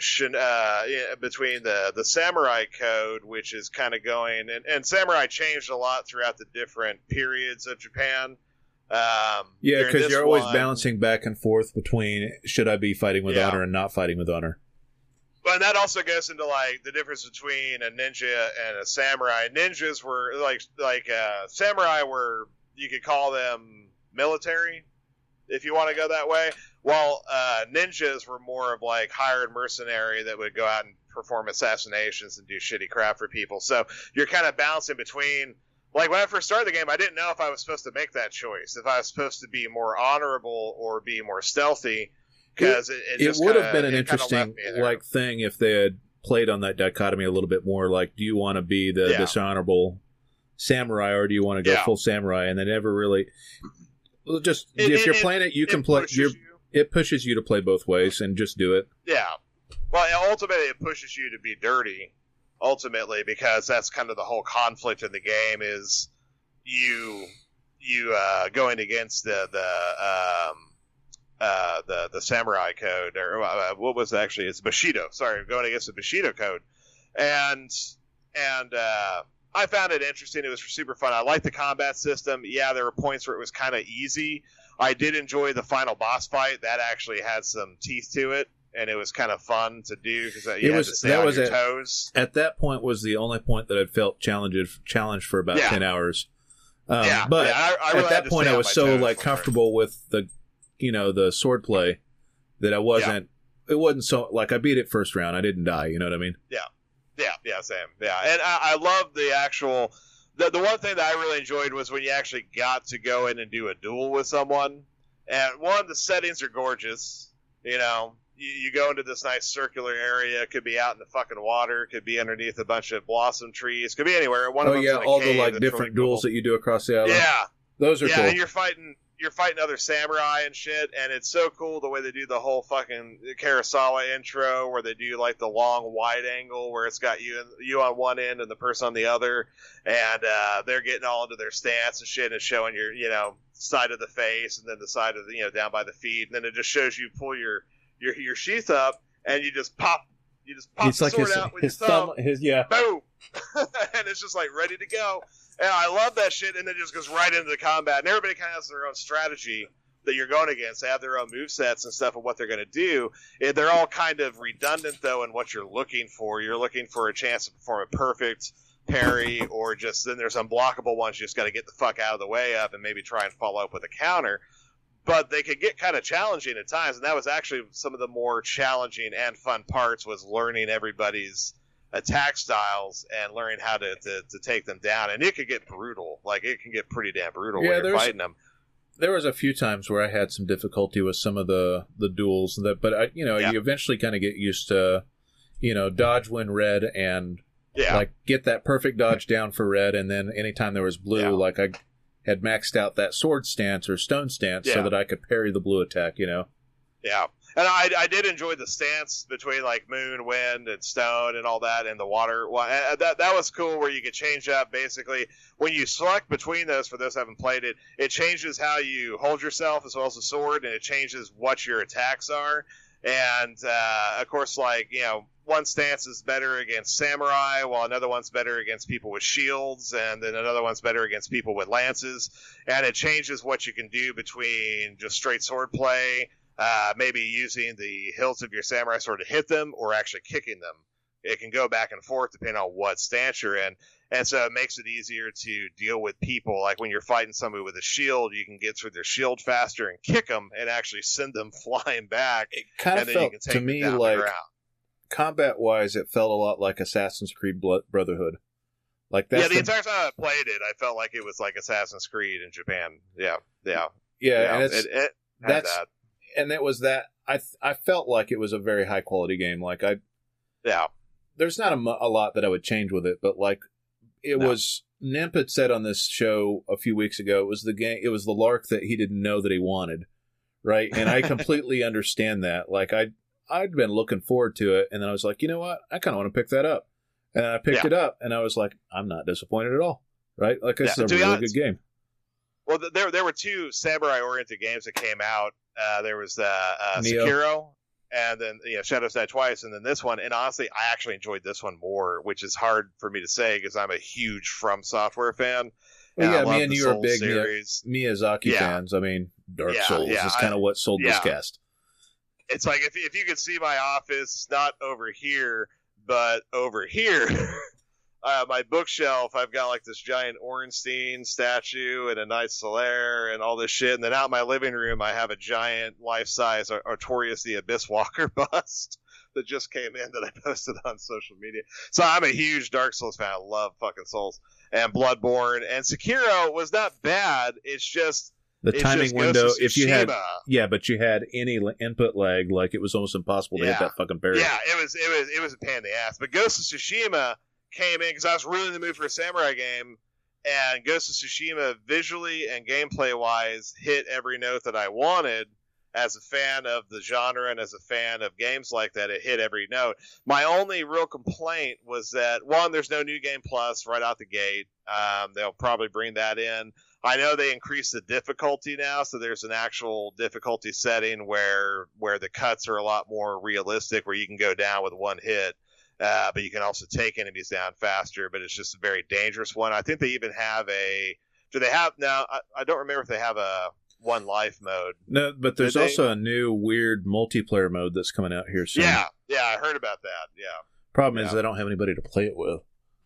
Yeah, do you have it on Xbox, or are you on... No, it's only on PS4. Oh, yeah, sorry, PS4. So, I'll play it with you on fucking PS4. I don't give a shit, dude. I think it comes out in a month.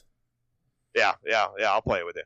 I really want them to do a New Game Plus mode so I can run back through the story, since all my shit's maxed out now. Like, every single skill, every single weapon is all maxed. I would love to go back through the game. Being maxed out, I would play it on the hardest difficulty with everything maxed out, because it wasn't... Yeah. I wasn't getting touched by anybody. Like I said, the last 10 hours, I wouldn't get touched by anybody. I just started using my resolve for everything, because I knew I was going to gain it back in like 3 kills. Well, I want to do New Game Plus with all my shit already maxed out, and do it New Game Plus with the difficulty set to that hardcore mode they put out, where it's a lot more realistic in the damage you take and receive, so that you can easily die with like 1 or 2 hits, you're down. So I'm interested in doing that. So hopefully they'll get around to New Game Plus. I am interested to see the future of that franchise. As far as I know, it did pretty well. It was well received. The only criticism I heard was some article that I read that got way too political for me, with bitching about Japanese history. And I'm like, you guys are talking about Japan outside of the Edo period, when they were going into this kind of war machine aspect, which was actually the last 200-300 years, but you're bitching about that political phase of their existence, about a game that was set 800 or 900 years before that. Why are you, they're trying to bash on the samurai code, the Bushido code, and I was just like, yeah, this is stupid. I don't know why you're even writing about this, It's games journalists wanting to feel more important about themselves. It's just like us. We don't feel important about ourselves because we know that we just talk about video games. Yeah, but it's a thing where where the point they're trying to make is, in my opinion, is ultimately instantly killed, given the fact that there was 900 years of separation between what they're talking about and when the game takes place. So I'm like, what you're talking about does not factor into this. And then they said that the game was boring. And I'm like, go fuck yourself. And they said, I think they tried to say that it was. I don't remember in time. It's been about a month since I read it, but I think they were trying to bash its Kurosawa. Yeah, I feel for me, I feel like I have some valid criticisms, but like overall, I haven't run into somebody I haven't run into a regular gamer who purchased this and said, you know what, that was a really bad game. I wasted $60. Like, a mutual friend of ours from Carousel and Picking Up Pixels, John's been posting screenshots from this game like once a week, for the last month. You're right? He loves it, man. And we know that he's, this isn't a knock against him, but he's a game snob. We know that he really has a love of games and only plays games that he only wants to play, right? Yeah. Nimp from TVGP, fucking loves this game. And then you got 2 people from this cast that fucking love this game. Yeah. I think it's a very solid buy if you want something that's going to kill 40 hours of time. Yeah, and also, I only ran into 1 or 2 glitches, and they didn't even crash the game. It was just funny stuff, like a naked farmer showed up in a cutscene. He loaded before his clothes did. That was kind of funny. He looked like a Ken doll. Yeah, he was back there. I couldn't see his junk, but he was back there with a hoe. And he was just butt naked, and then all of a sudden his fucking outfit appears. I'm like, oh, okay. And then another one was an entire town. There's a part in the game where you got to prep a town for an invasion.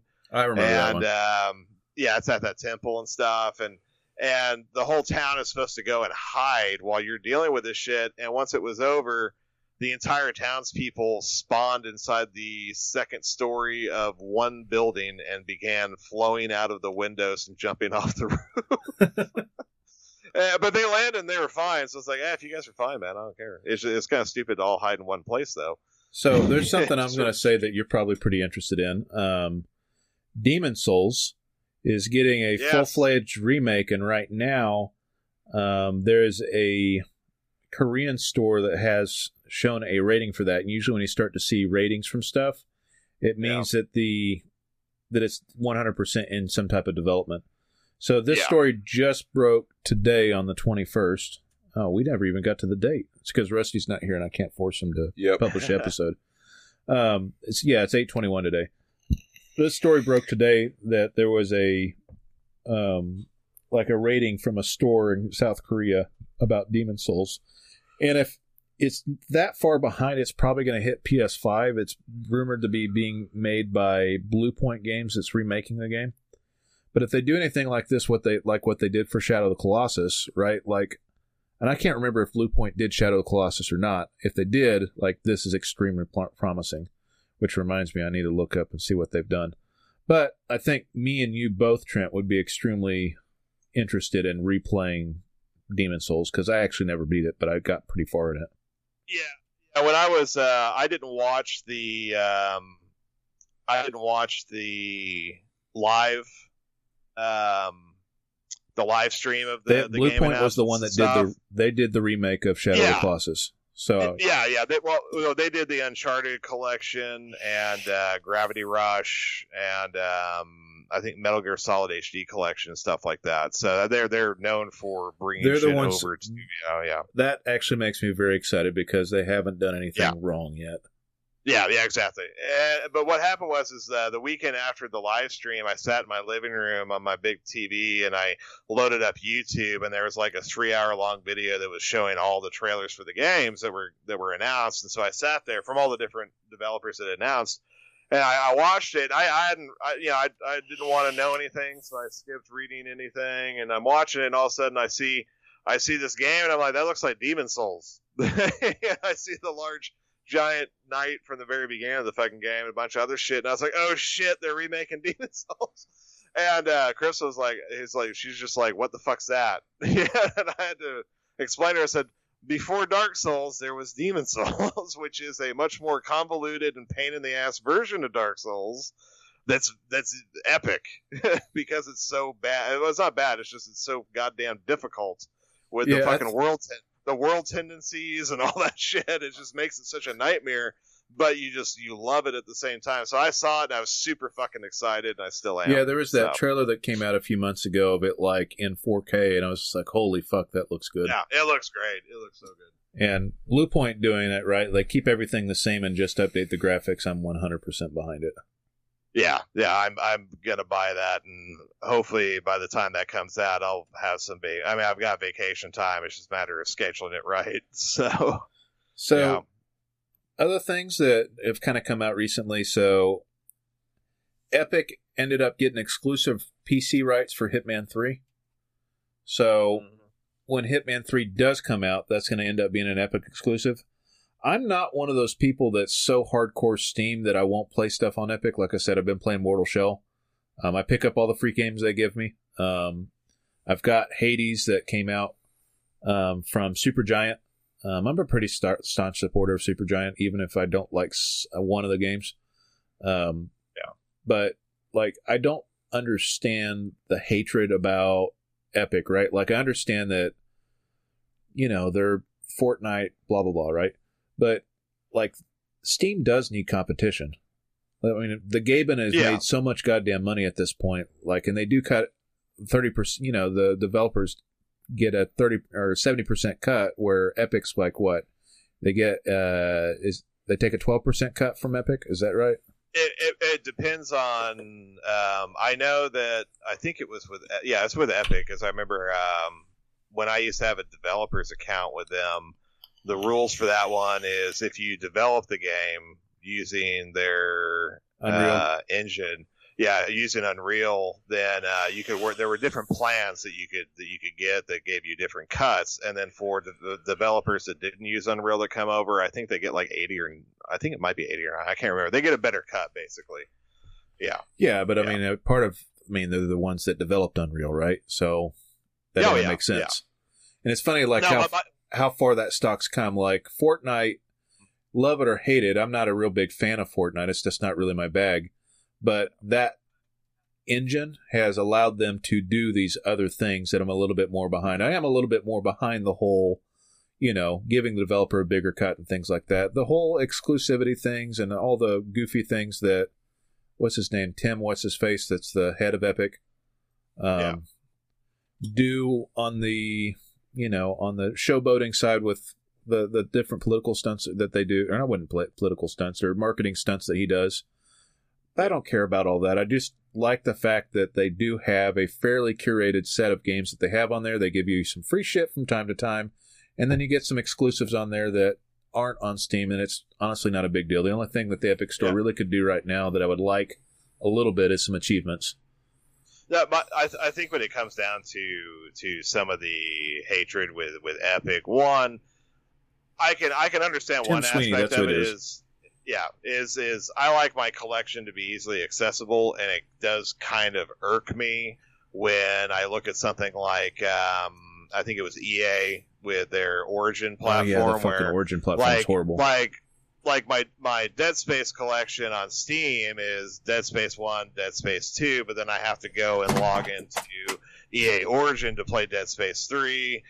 With my Epic collection, I know I've got some titles over there. Same thing with like Mass Effect. I can play Mass Effect 1 and 2 on Steam, but then I gotta log into fucking EA to play my Mass Effect 3. And the shit part about that is that my save file from fucking Steam doesn't translate over into Mass Effect 3. So I have to fucking basically start from scratch. You know, I gotta just pick and choose the options I made, and my character model doesn't transfer over either because of it. So my dude doesn't look. I end up playing the third game. Like 1 and 2, I'll play with my custom character, but then the third one, it looks like the default guy, and so that kind of pisses me off. But it's not something where I'm going to rage against EA or Epic and swear them off and never use them. But I can see where some people who are more sensitive can get really pissed off about it and throw a huge fit. So when we're talking about remasters, there's another remaster that I think all three of us are pretty big into that's rumored to be coming. Oh, yeah. That's rumored to be announced and released in October, and that is the Mass Effect trilogy. Shepard. I think, I'm looking forward to that. Honestly, I mean, give it to me. I'm probably gonna. Like, I can't see myself not getting that. I honestly can't see myself not getting that. As long as they don't include Andromeda in it, I'll grab it. Andromeda's not that bad. I grab it even with Andromeda, but I'm probably the only person here who's played it 3 times. Well, that's because that was the only game you had for a while. That's true. Wait. Are you talking about Andromeda, or are you talking about Mass he's Effect? beat Andromeda 3 times. Yeah. See, I played Andromeda once, but I put like 70 hours into that shit. I was just mad that it didn't get to finish the game. Like, it left it open, and you're like, well, what's next? And then nothing because everything got canceled. Yeah. All right, so here's the thing. I put a lot of time into it, so hey, I enjoyed it. It's not even so much I enjoyed it. I hate played that game to the point where I was just like, okay, I've done everything. I'm done. So I think after 70 hours, that's almost 2 work weeks. I can call that game trash. I have in those 3 playthroughs, I have 190 hours total. That's because you play slow. I mean, no, it's a thing where I enjoyed the essence of what they tried to do.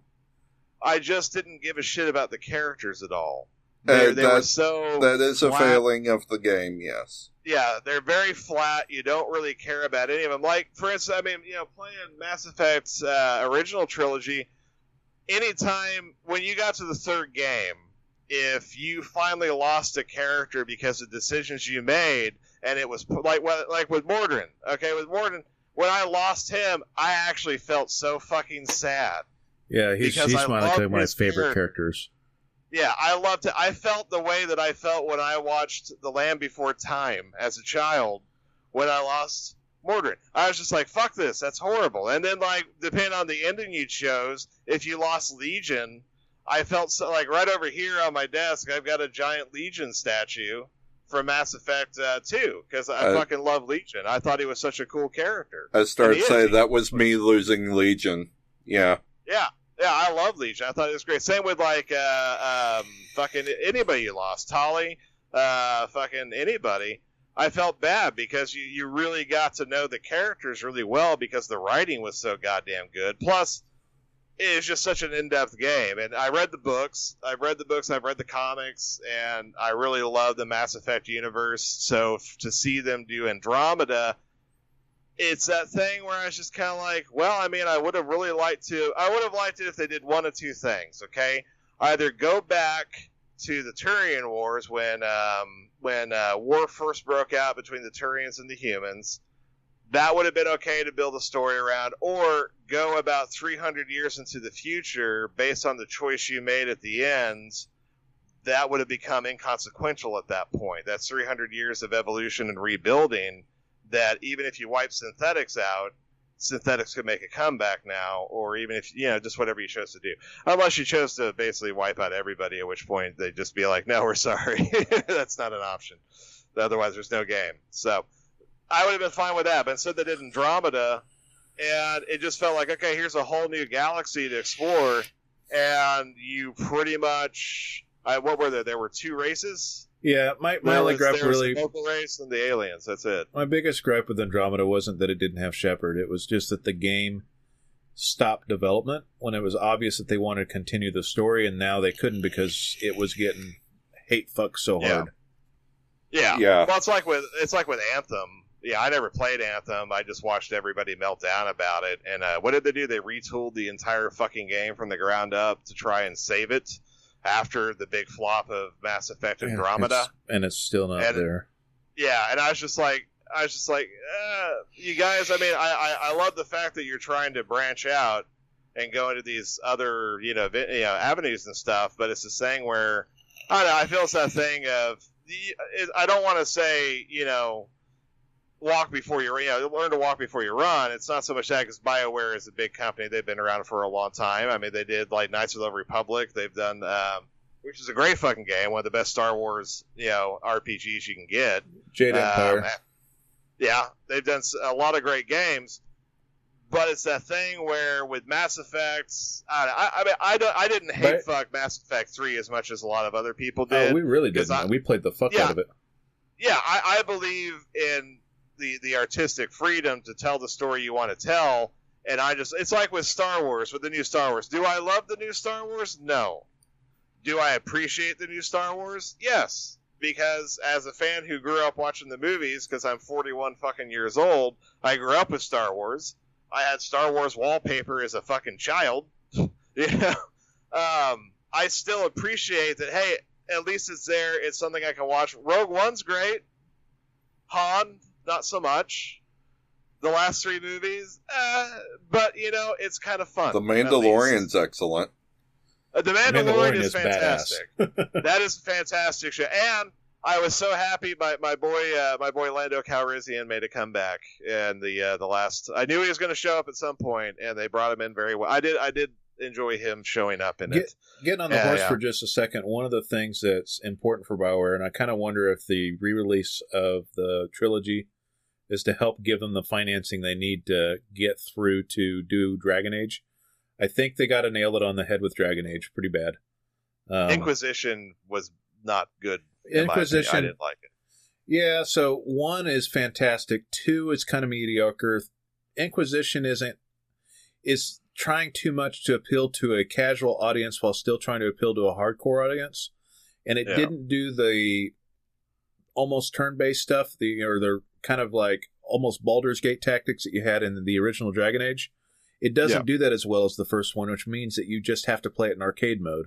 And while I like a lot of the characters and I like the way that it set things up, I didn't like the fact that the gameplay itself was a little rote, right? So I hope that the gameplay part of Dragon Age is good while keeping a strong story, because I actually like the story pretty well for 3.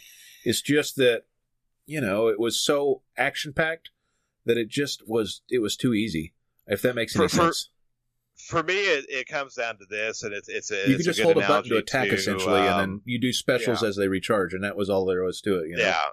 For me, it's like Mirror's Edge. Okay, Mirror's Edge was a fantastic game that was cool, simplistic, streamlined, wasn't trying to go really ambitious on anything. It's just like, hey, check this out. What do you think? And it was a super fun fucking game. And when they announced Mirror's Edge 2, I was super fucking excited. I pre-ordered the special edition, got the statue and all that crap. I plug it in, and I had 25 side missions before I even walked off the first roof. And I was like, this is way too much shit this is not what Mirror's Edge was. And of course, I don't bother reading reviews a lot of the time. I think about a year ago, I saw an article pop up on Facebook about Mirror's Edge 2. It's like, why so many people hated Mirror's Edge 2? And it's like, oh, I'm kind of curious because I fucking hate it, you know? And I clicked on it, and it was basically bitching about the same shit I was. And it's that thing of going way too grand on something that wasn't supposed to be. So it's kind of like, for me, Dragon Age Inquisition is the Chronicles of Riddick.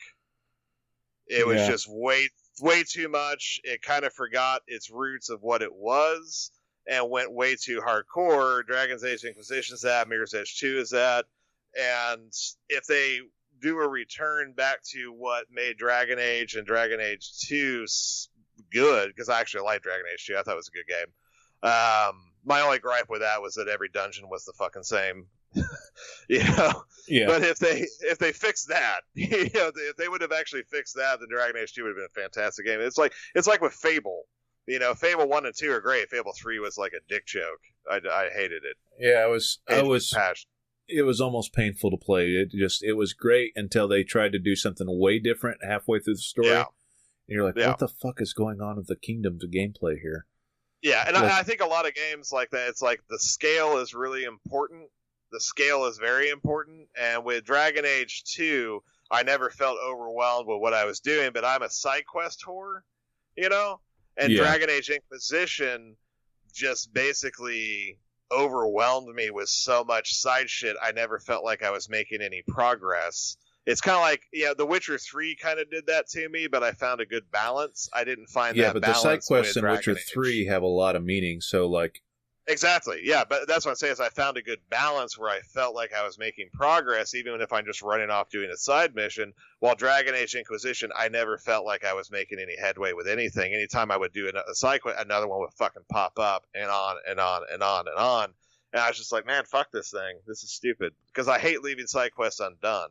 And if I come across it, I hate walking away from it because I'm like, I might not remember it, and I'll get to the end of the game. I'll be like, oh shit, I got like 30 hours of side quests to fucking do now, you know? So things to kind of look out for if you're a Game Pass owner here in the next week or so, you're going to get Wasteland 3.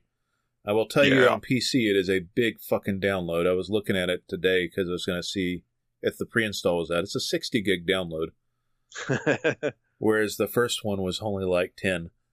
So, but I know they redid the graphics. First, the Wasteland 2 was kind of a dirty-looking game that had good gameplay. So that's kind of around the corner. Jason, did you have some news stories that I'm missing? There is a little bit. It's not a whole lot. Hang on. My computer went to sleep. Crytek announced that they will be releasing the remastered version of Crysis to PC, Xbox One, and PlayStation 4 in September on the 18th. I bet Rusty gets that. Right. So it's good to see after the Switch release that it's going out to other platforms. The other news piece I had, and this is something I'm kind of iffy about. So, Oculus decided to announce that sooner or later, every Oculus headset is going to require a linked Facebook account in order for it to function. So how are you going to watch your porn? Right? No, that feels like a weird privacy concern. Not only that, but it's wait. So what? I didn't read this. So they're going to require a Facebook account? Yes. Is that what you're saying? Yes. In order to use your Oculus is going to interface with Facebook, kind of like how, say, the HTC Vive has the Vive Home, but they're going to turn it into Facebook instead? Yep. So basically, anyone who hasn't yet bought an Oculus headset, Facebook will mandate that new users sign up with a Facebook account starting October 2020. Huh. Yeah, I guess that means I'm going to be getting an Index when I finally get a VR rig again. See, I keep everything separate. Like my any account, like I have a Discogs account because I buy a lot of vinyls and trade vinyls, and anything I have that has a sign in with Facebook, I'm like, go fuck yourself. No, I keep those things separate because one, I don't want them posted on my timeline that I just bought, like, fucking LO Cool, was it Cool in the Gang? Yeah. Or some shit like that. I don't want people knowing the music I'm buying. That's my privacy, but it's just more, I don't want to muddle that shit up and accidentally have it post that I bought this or I bought that or traded this. I know that it says you can allow it or not allow it. I don't trust it though. It's like my Pornhub stays on Pornhub. Right. Well, I'm just like, it feels weird that because Facebook does so much targeted advertising. Like, I don't want to see the stuff that's targeted towards me as a gamer, which is why, it still does to a certain degree because I post all this shit on our secret group, but it's still kind of annoying that it does that, right? Like, I've turned off the part of my phone that, Google listens to so that it doesn't give me these weird things like if I talked about yoga, that it starts to give me like a bunch of yoga videos that I can go, or, box sets or streaming services or whatever, And I don't there's worse. There's worse than that, dude. Like my Jeep battery, I've had my Jeep about 5 years. The battery finally died on it the other week. And I had that shit turned off on my phone, but I was talking to Crystal, and my Jeep wouldn't start off. As I said, well, I think the battery's dead on it. I got to get a new battery. And we go inside, and I sit on the couch, and she's scrolling through Facebook, and there's like fucking battery ads start popping up. And she's like, all these battery ads are popping up, and I was like, yeah, are there any good deals at least, Or like I was driving around, and I was down in Glenpool, and there's a Taco Bueno, and her and I were talking. She was like, hey, we haven't been to Taco Bueno in a long time. So we went by Taco Bueno. We get back to the house, and there's a Taco Bueno advertisement on her fucking Facebook. And I'm just like, yeah, you should really turn that shit off so that they stop listening to everything you talk about, because that's what they're doing.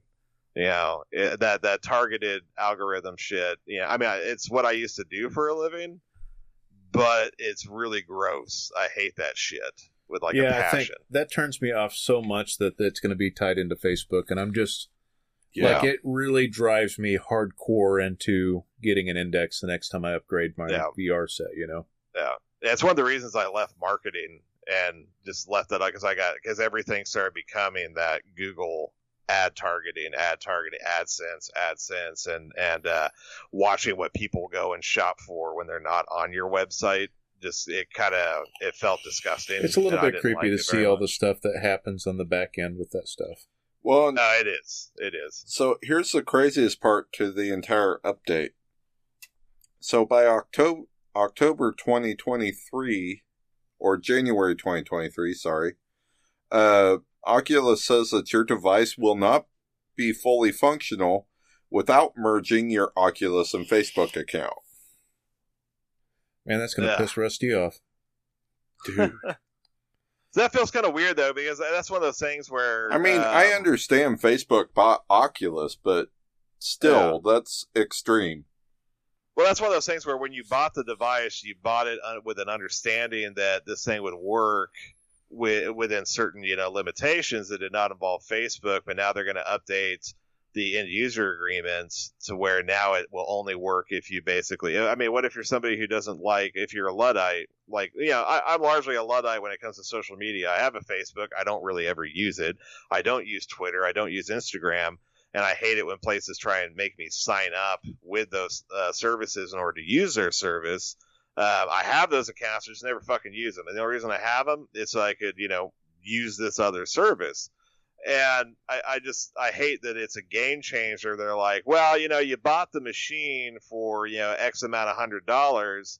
And now in order to use it, you're going to have to, if you're somebody who doesn't want to use this service, well, in order to use this, you got to use that. It just feels kind of shitty, I agree 100%. So that's just not a good look, and I don't know that they'll ever dig themselves out of this. Even if they do backtrack, people are going to remember it. Yeah, I don't really have a lot else. Jason, do you have anything else? Nope, that was it. All right, so I think we're going to wrap it up. Jason, where can you find us? Find us at tiltcast.com. Find us on Facebook and Twitter.com/tiltcast. our YouTube channels, youtube.com/therealtokecast, and search for us on iTunes and Spotify. Find some friends of the show. We got Trent with Cabbage when he starts releasing new stuff. You've got... You can find that on YouTube if you search up Kick-Ass Bubblegum or just Cabbage, K-A-B-G Gaming. You can find it on there. And then you've got Pupcast with our friend John.